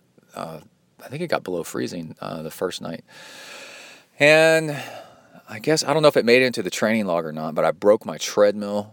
I think that was at the beginning of the show. I was running and I cracked my treadmill. So now, as I get off the mic and we go into the training log and then wrap up the show, I will be heading over to Academy, which is a big sports and outdoors store, and see what kind of deals they have on treadmills. Looks like Xterra makes a rebranded other companies that actually make some pretty good treadmills. So I'm going to be checking out those. You are entering the ZenTri training log zone. Huneli.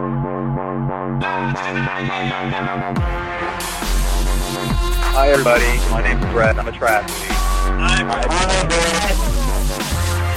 I decided it's time I got some friends more suited to my status. But Joe, we've been friends for years. Hey, we all make mistakes. Come on, dudes, let's go exercise! Exercise! Yeah! I'm gonna do sit-ups till I poop myself! All right, welcome to a new training log.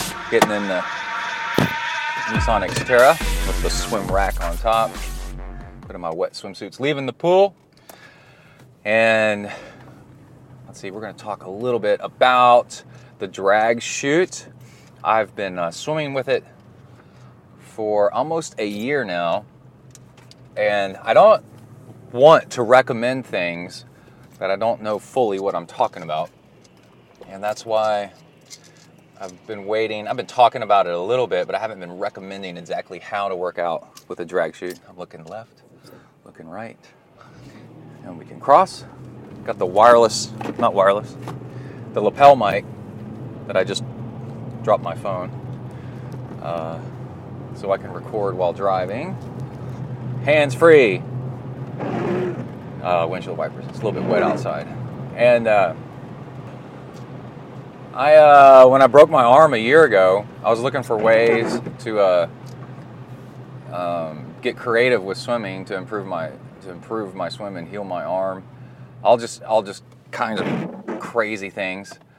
And one of the things I came across was the drag chute. And what it does, it creates a huge amount of resistance. And it made me go back to thinking about when I was in high school.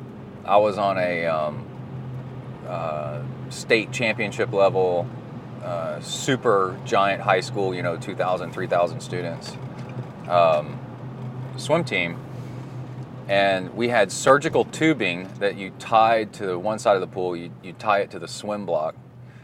And then it had a waistband. You tie it around your waist, and you would try to swim to the other side of the pool. And the further you got away from one side and tried to get to the other side, the harder and harder and harder it got. And we would do sets of trying to swim to the other side, and it was brutal. But it is absolutely one of the very notable things that made us faster swimmers.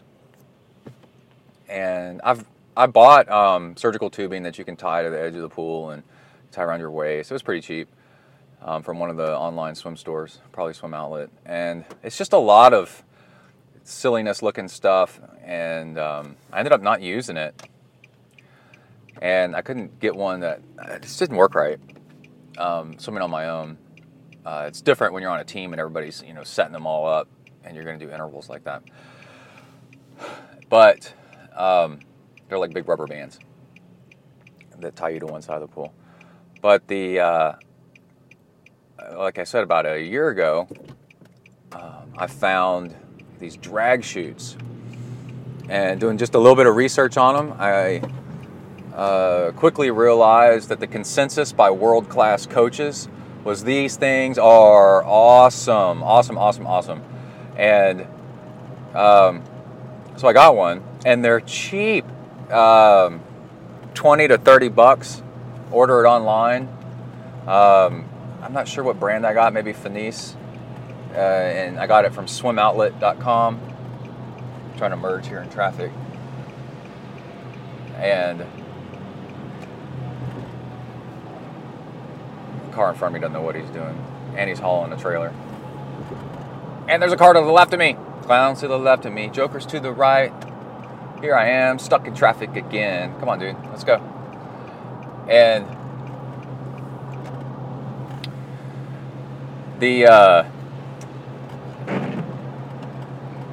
there's a video about how to use the drag chute, stuff like that. But there's swim team practice, and then there's triathlon, open water, long distance practice, right? So I get this drag chute. There's an 8-inch and a 12-inch.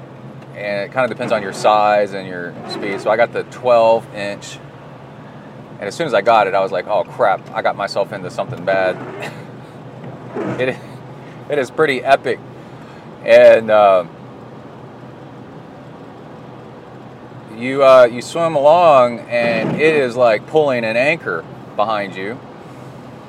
And it creates just a huge amount of burn in your shoulders very, very quickly. So it's kind of like lifting weights while swimming.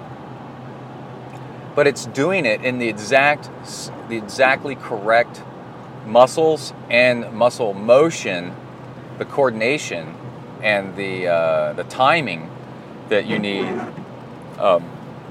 for swimming. Because you could go to the gym and and lift weights to strengthen the muscles, but man, this does it, along with the coordination at the same time. And unlike a pull buoy, you have to kick as well, or you can kick as well. and you can do multiple strokes. I've done drag chute. I did it the other day doing 200 IMs. That's where you do butter, back, breast, free, butter, back, breast, free, butter, back, breast, free. And I was doing it with the drag chute. And oh my God, butterfly with a drag chute is a nightmare, but it's fun.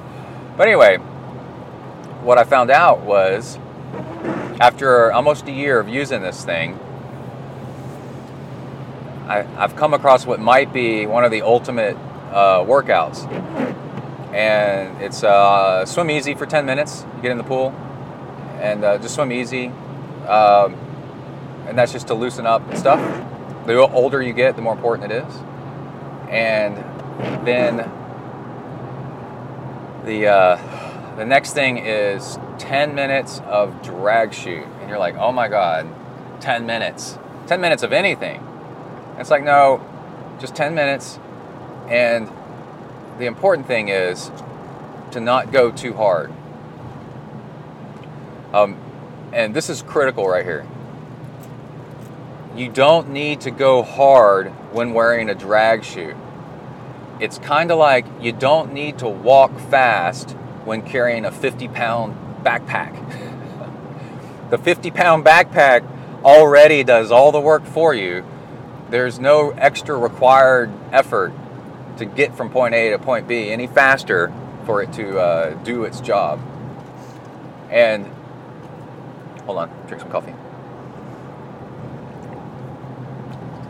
And that's what I noticed is you swim at the drag chute for extended periods of time, like many minutes at a time, especially 10 minutes. I've done 20 minutes, I've done 30 minutes with the drag chute, but it seems like 10 minutes is nice. And you, after just a minute, it sets in a very light burn, and then that's what you want to hold.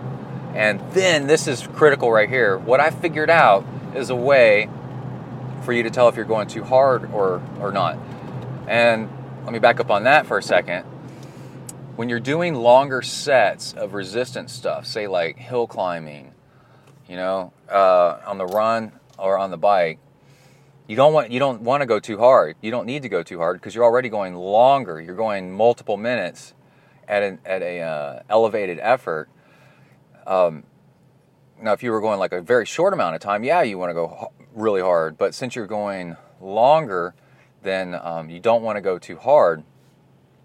And this goes back to one of the very well-established best ways to get better on the bike is intervals of 20 minutes at, like a light burn. It's at threshold. Very, very light burn, near light burn, just above light burn, kind of floating around in that area. And that sets you up for stimulating just awesome muscle growth. And then you take a break, and then you do it again. And it's like the better you get, the more of them you do for your hard day on the bike. And then you'll find that you can ride up hills, long distances, everything way faster and way easier with less fatigue than you ever could before, right? So it's extended periods of light burn of like an 8 out of 10. Not even a 9 out of 10, more like an 8.5 out of 10 effort level. And that will set you up for improvement. So what I figured out is in the swim, 10 minutes, let's say, of this effort. Now, how can you tell if you're going too hard or not? If you can't do a flip turn while pulling the drag chute when you get to the wall, then you're going too hard. If you have to stop and catch your breath at the turnaround, then that's too hard. So you're like, well, then I won't be. If I don't need to stop and catch my breath, then I'm not going hard enough. No, that's the trap. It's a trap. Because it's 10 minutes with a drag chute, and a drag chute is like unrelenting. It's like a tractor beam. Like in Star Wars when they're trying to fly away from the Death Star, and it just sucks them in. There's like no escaping this thing. So you don't need to try all that hard. You just need to be patient. And boy, when you get to the end of that 10 minutes, you're like, okay, I get it.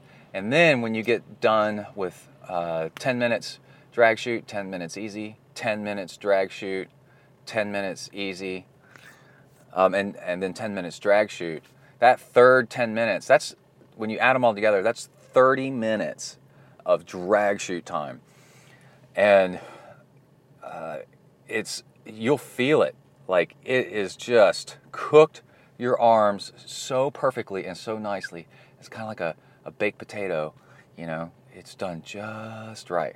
It's fluffy all in your arms. And then the cool thing is it's also working your legs, right? Unlike a pull buoy, if you're using a pull buoy, well, you're not working your legs. And then during the 10 minutes easy, you can work on your technique. And then the 10 minutes hard, you work on, stimulating muscle growth by initiating burn. And then the other cool tip that I figured out is, along with the drag shoot, is how to wear it. Now, when I first started out, I did what they do in the videos, and you have the drag shoot tied around your waist. It pops on and off like really, it's just a belt clip, almost like a seat belt.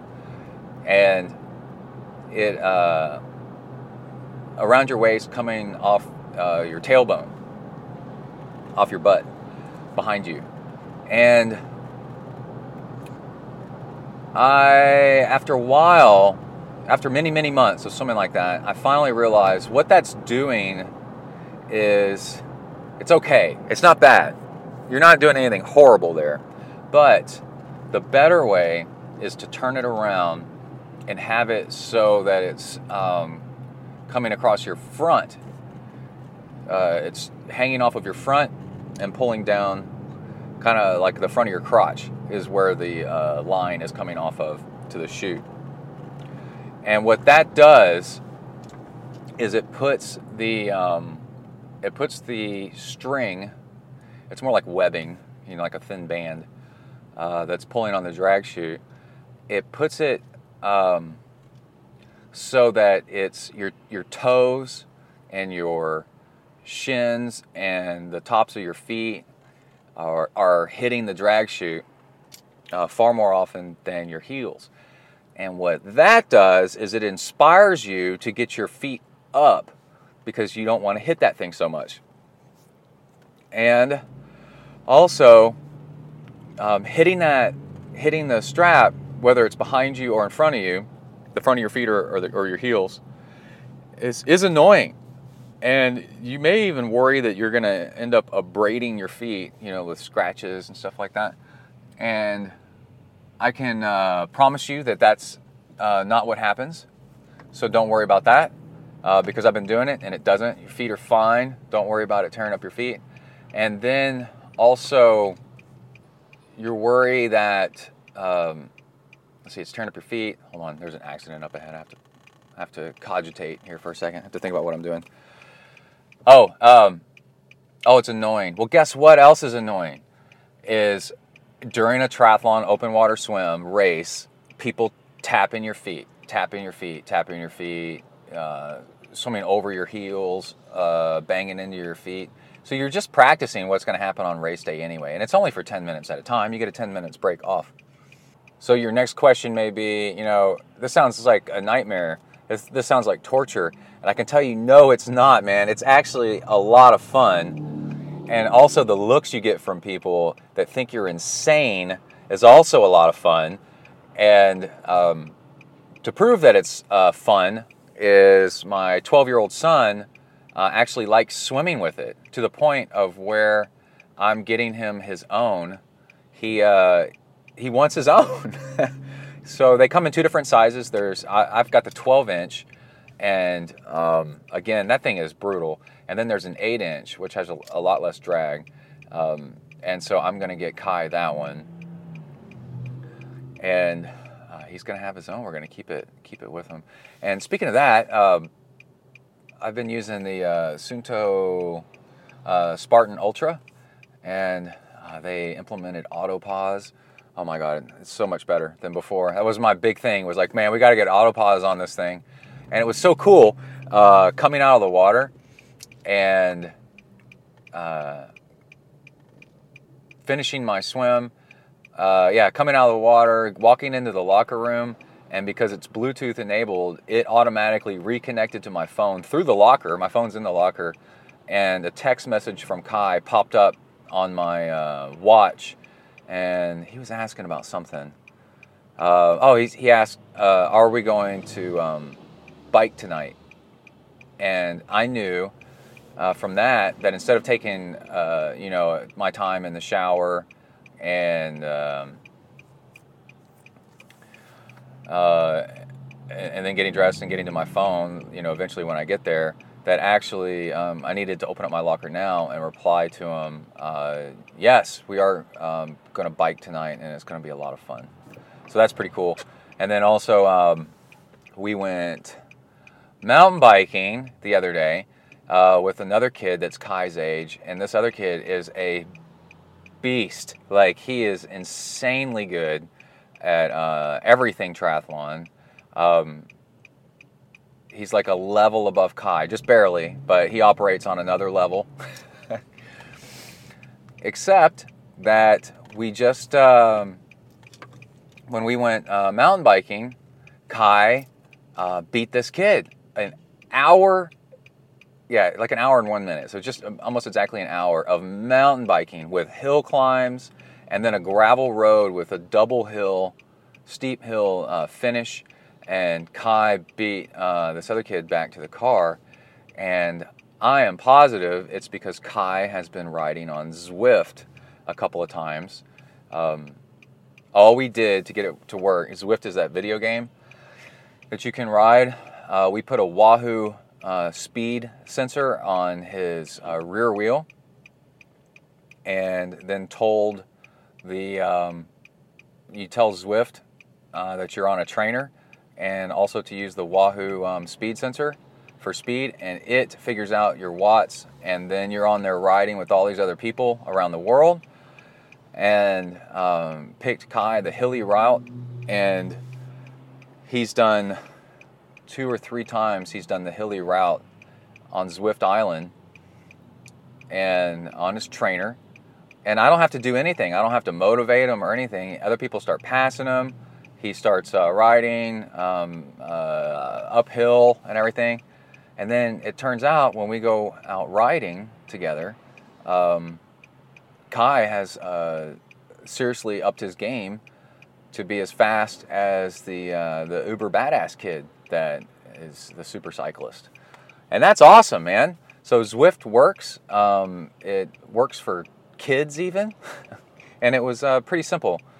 I think Zwift was $10 for the month, and it's $10 a month, and and again the Wahoo thing is like $30 or something. You can get the Wahoo,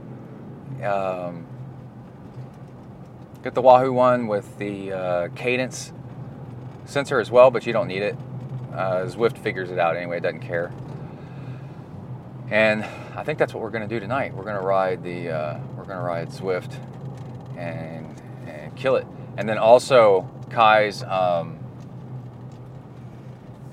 there's a local mountain bike club put on by the high school, and Kai is going to be on that. We've got a meeting Thursday night. We're actually going to see how that's going to work out and see if he's going to be allowed on the team, because he's pretty young, and that's something we're working on. So that's it. I'm going to talk to you guys later. Out, bang. Hello.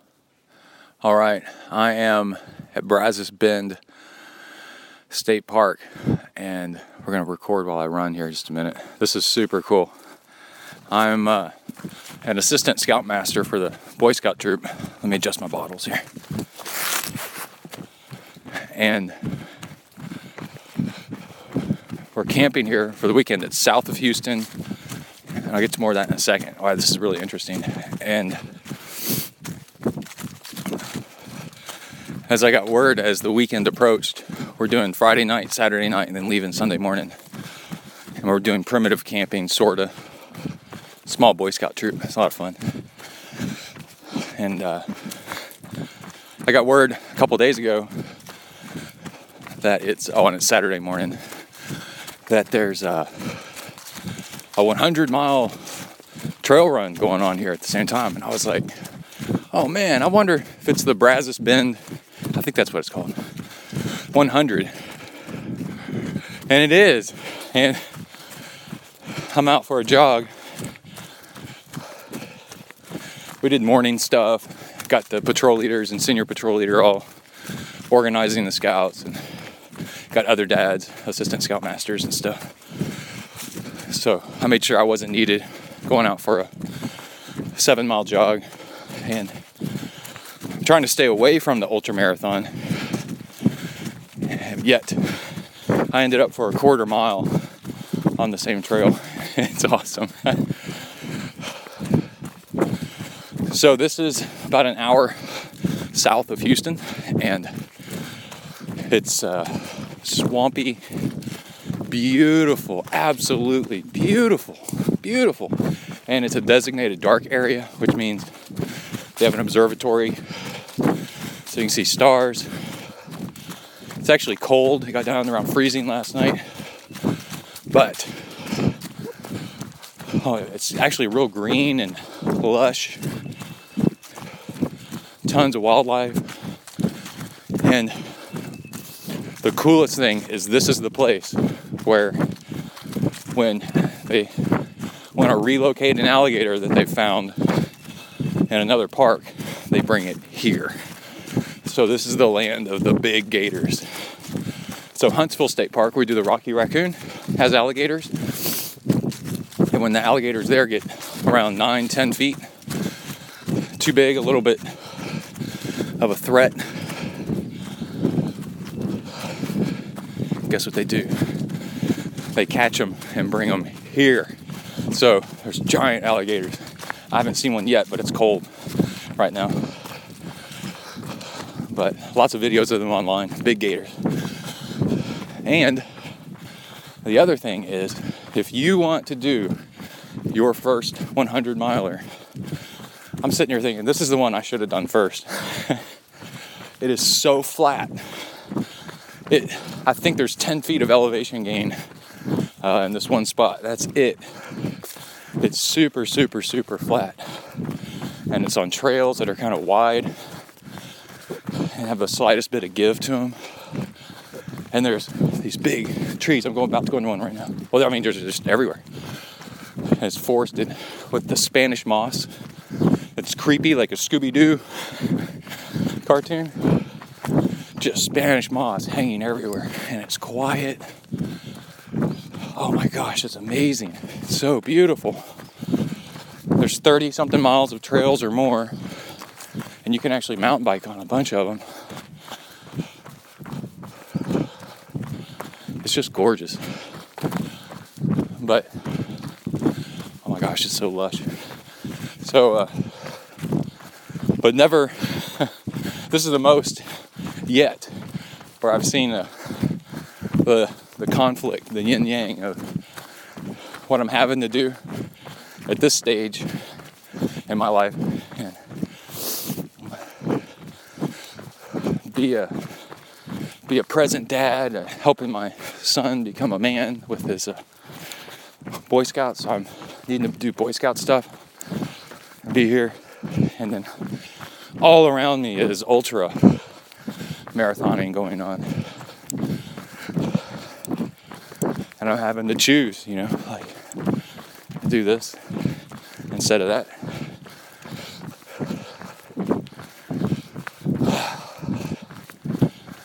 But it's okay, it's not going anywhere. I can always go back and do more of this stuff. And also, you just choose your weekend. So, it's like, well, this weekend I'm not going to do scout stuff, and I'm going to do ultra this and ultra that. But anyway, it's super, super cool. Especially when one of the reasons I went on this camp out, because I had a choice. I'm not the scoutmaster. I'm not required. In fact, even the scoutmaster's not coming on this camp. He's got work. Was I've never been to this park. And I'm like, you know, open-eyed, beginner's mind. I'm like, I've never been there. I want to see it. Because everybody is just going, yeah, it's just this park. And wow, it's awesome. It's really, really cool. So I think that's it. But I also just want to give a shout out to people that want to come do this. I mean, I'm looking at a vine here, a series of vines that's climbing the street. I'm looking at it over there. The vine is probably 2 feet in circumference climbing up this tree. It's so crazy. Oh, what mile is that? Let's see.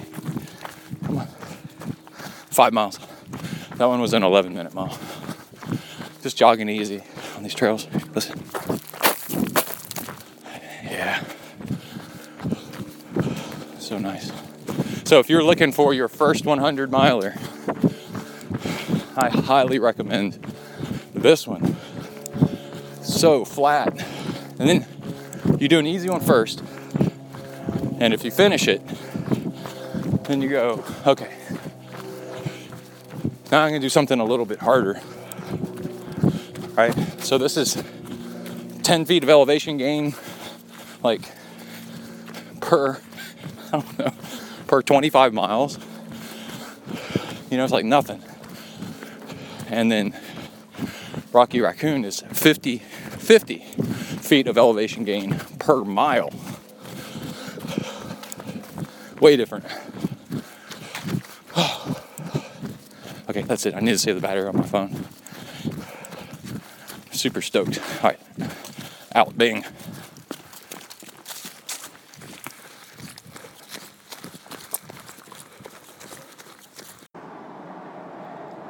All right.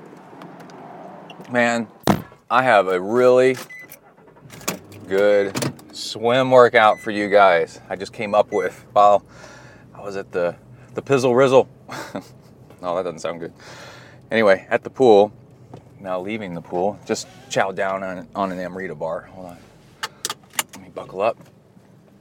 In the ZenTri mobile studios, and had a whopper of a really cool workout idea. And you're gonna need some toys, which is fun. The cool thing is they're super cheap toys. I've talked about them all before, I think. Maybe not the Pool Boy so much.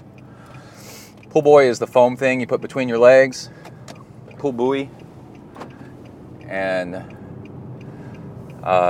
what that does is it lifts your back end up and keeps you from kicking as much, and really teaches you to, and it forces down your upper body, which forces you to do more flexibility in your shoulders to get your arms up and out of the water, which is nice. The Pool Boy is what initially was my first ever swim toy that made a huge difference in my swimming. I mean, you can get pretty good just with that. But anyway, you get in and you swim easy freestyle for a while, 5-10 minutes until you feel kind of bored and loosened up. Everything's all nice and warmed up. And then you add the Pool Boy and you swim 100 with the Pool Boy. No big deal, right? And that puts a little bit of torque against your arms. And then you add the paddles, and the Finis agility paddles are officially now my favorite and forever, because there's no straps on them, so you can just put them on, boom, on, go, right? Because in triathlon, we want to minimize time at the wall. We want to just be moving, because this is an endurance sport. And then the next thing is we do 100 with that. So now you've got Pool Boy and paddles. And then you add the drag chute. Yes, the drag chute, pull buoy, and paddles all at the same time. And you do 100 with that. And that puts, the paddles put a lot more torque on your arms and teach you like clean entry and pull while putting torque on. Now you got the pull buoy and the paddles, and then you add on the drag chute. And the level of resistance is like you're doing push-ups, single arm push-ups in the water, and you do a 100 of that. And then it's up to you which thing you remove first. But you remove, for example, the paddles. So you take off the paddles, well, you're still swimming against a drag chute, and you're still swimming with the pull buoy between your legs, which is still some resistance, just not quite as much. It's about 2/3 the resistance of what you were doing before. And then you swim that for 100. And remember, the time at the wall is your attempt at 0. So it'll be like 3 seconds, 5 seconds as you kind of switch things out. But that's it. And then you remove something else. So let's say we removed the drag chute. Is that what we removed the paddles? So now you remove the pull buoy. And now you're left with just the drag chute, and you do 100 of that. And then you're left with your one last thing, your drag chute. Now you remove that, and now you're back to clean, old, regular freestyle. And you can feel a huge difference in your freestyle stroke because you've spent basically 600 yards doing resistance and other things that clean up your stroke. So now you go back to a basic 100 yards freestyle. And then you turn around and you add back in the pull buoy. Always on the way up, it's pull buoy, paddles, drag chute. But your workouts, if they get too predictable, get boring. So what you do is on the way back down, you just remove whatever you feel like removing that time. And don't worry too much about it. Don't try to figure it out. Don't try to come up with a plan. You need a little bit of randomness to make workouts fun, and a little bit of experimentation to kind of see what you like and different things. So whatever you remove, don't try to remember what you removed last time first. Just remove whatever and go with it. It's cool. And what I found out is over an hour, you can only get this done like 3 times, maybe 4 times. And what's beautiful about it is you only need to look at your watch to see what time it is, like for an hour workout. You don't need to do interval times like I've been swimming, on a 120, on a 100, 135, all that stuff, and keep an interval. No, all you got to do is just minimize your time at the wall. I have a water bottle at the wall, no fuel, just water. And I take a sip on occasion. The pool I swim in is really hot, it kind of sucks. And so I take a sip of cold water to kind of keep the fuel I ate, the UCAN or the Amrita bar that I ate before the swim from getting too dried out in my gut. So just a little bit of water. And that's it, man. And this is the first time I've ever done that workout, and I am addicted, man. It is so cool to build up and then build back down, and then build up and then build back down. And what you're feeling for is that burn in your arms. And there's things you need to know is that, let's say you're doing paddles and a pull buoy together. Your turnover is so slow because you're gliding through the water so fast that while you are improving your strength and your efficiency and your glide, your hydrodynamics through the water, you are actually undoing your cadence. You can get used to going really, really slow, and then when you need to do a higher turnover, then you've been practicing this low cadence, and that's suboptimal. And so that's why sometimes on occasion you end up with just the drag chute, and just the drag chute actually gives you a really, really high cadence because you're going nowhere, but you're going nowhere fast. So your turnover is actually higher than what it would normally be if you were just swimming on your own with nothing, right? So now you're doing a high, the drag gives you a high cadence drill, or higher than what you would normally do, which improves your swimming as well. Higher cadence means less effort, but it's a neuromuscular thing. You got to fire that off. All right, I'm super stoked. Discovered a new swim workout. Couldn't wait to share it with y'all. I was swimming and going, oh my gosh, I can't wait to get in the car and hook up the mic and dish this one out for the peeps out there, for the ZenTri Samurai, for the Shogun Warriors out there. All right, that's it. I'll be back out, bang. All right. Let's go ahead and make this the last training log entry for this episode. Lots of cool stuff. I interviewed Rob Gray last night, the guy who got second at Ultraman Hawaii Championship. So lots of questions on what he did differently than Florida. He had a massive quad pain. I don't even call it cramps, just pain. The last 10, 12, 14 miles of the run. It's a 3-day race. The last day is a double marathon. And we talk about downhill running and how that causes that kind of stuff. And going into the recording, I wanted to work out right when I got home from work, so like 5:30, 6 o'clock, and then have dinner. And then later, and then do the phone call with him, and because I scheduled it like that on purpose. And what happened is something that happens to me on occasion is I get grumpier and grumpier and grumpier, and then I get on the bike or run or whatever I'm going to do, and I've got both no energy and I'm in a bad mood, and I can tell I've been short with people. Like my responses to other people are real, like Emily and Kai, are just abrupt. I'm trying not to be rude, but my just a bad mood. And so I got all set up on the bike, pedaled for probably 5 minutes, and then cut it. I was like, I'm done. I need a nap instead. And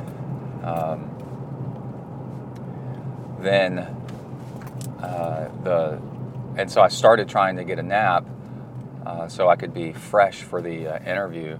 And then within moments,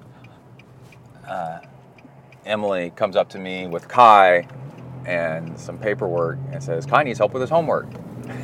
So I didn't get the nap I wanted, but I did get to relax and kind of regroup and skip a workout is the whole point. And also that's the trials and tribulations of an age grouper triathlete and one with kids, of our problems we face, and that's why we're not as fast as the pros, is the compromises we have to make with our training goals. But it's worth it, it's worth it to have a nice stable job and health insurance here in America. You have to have a job, have health insurance pretty much, and because other people depend on you, and in the end that's its own fulfillment, and it's pretty cool actually. So then I got that, I was rested and whatever, and got in a great interview with Rob Gray, and he is one of my favorite people to have on the show because he and I get along so well, and then he's really all about success through data and numbers and all that kind of stuff. So we get along really good. I got off the interview with him, and I came downstairs, and Emily said, "How did it go?" And I said, if we lived in the same town, he lives in Boulder, if we lived in the same town and we were friends, I would be in big trouble because I would be doing so much stuff with this guy if I could. It's crazy. So in the interview you're going to hear next episode, we talk about a lot of numbers and the volume of training and how he got in all of his training and just all kinds of cool stuff. So that's pretty neat. And my injury, my plantar fasciitis, seems to be almost gone, and I'm at that stage where you got to follow through with it. You're not done. It's like cresting a hill on the bike. Just because you get to the top doesn't mean you slow down. It means you got to pedal to keep up your speed, and get your speed up on the downhill. The hill's not over until you're going fast downhill. And the healing of the injury isn't over until it is over, like 100% gone. So I can't screw it up. And what I've been doing is a combination of several things. Trigger point massage. I've had 2 now in a month apart. And that seems to release tightness in places. The massage therapist is a friend of ours. And they basically push on you and poke until you wince. And when they find a place that hurts, they put pressure on it and do slight movements with the muscle, massage the muscle with a lot of pressure to break up the adhesions and the contraction and the little crystals and stuff of kind of like scar tissue in there. And just kind of like if you tenderize a piece of meat, right? If you hammer and pound on a piece of meat, it's going to be a whole lot softer. And the meat is muscle, right? So, and then you can stretch it further and everything else. And I took it one step further, is whenever she would get close to a spot that hurt, I'd go, okay, that hurts right there. And so I was giving her feedback on more, less, over here, over there, and whatever. Because a massage is, $50 to $100 or more, depending on how long you go and how expensive the person is. And she, you're paying for a lot of money, so you don't want them to try to figure out where the bad spots are. You want to give guidance, which is really cool. And that's how you know it hurts. And then, see, my left side's worse than my right, so I could tell that I had spots that were bad because she would do the same thing on the right side, no problem, no pain, whatever. But on the left side, pain. In some cases on the right. I've got a healing broken bone in my foot, and then also a broken toe in the other foot that's healing. But anyway, I'm kind of a mess. And then, so the trigger point is releasing tension that's pulling on everything, and that pulls on the tendons that are inflamed. And then also sleeping in a night boot, which I did a whole bunch of research, and that was found to be the most effective way to heal plantar fasciitis is a night boot. You can get them really cheap off of Amazon. It keeps your foot flat, so it can't curl up. You know how you swim and you point your toes back? Well, when you sleep at night, you point your toes down, kinda. A lot of people do, especially if they sleep with the covers too tight over their feet. And then that contracts the muscles and tendons in your feet, and then they try to heal overnight that way, and then it just rips them apart when you get up and walk. And you don't want that, so there's this boot you can sleep in. And the real struggle is the habit of always wearing that boot. But it really, really does work. And what's the other thing? I did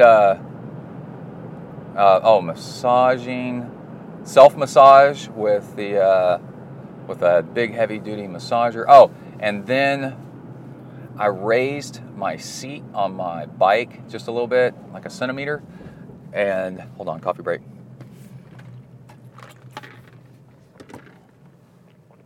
And imagine if you're doing a bench press or you're pressing against a wall and you're too close to the wall.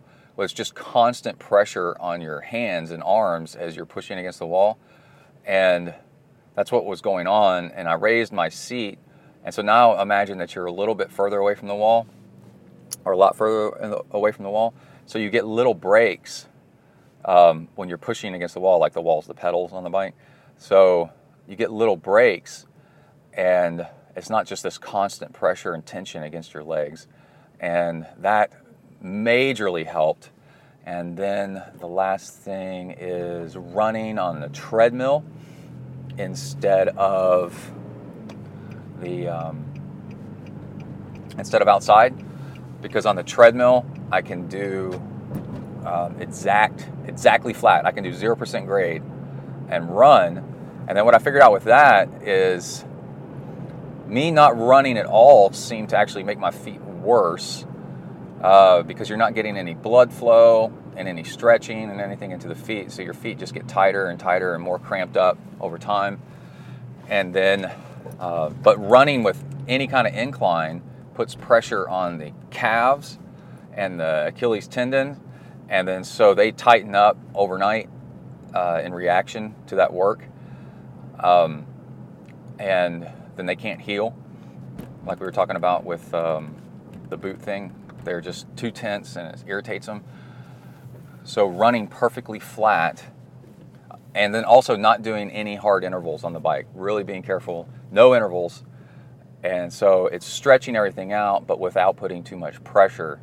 So it's like this perfect in between. It's the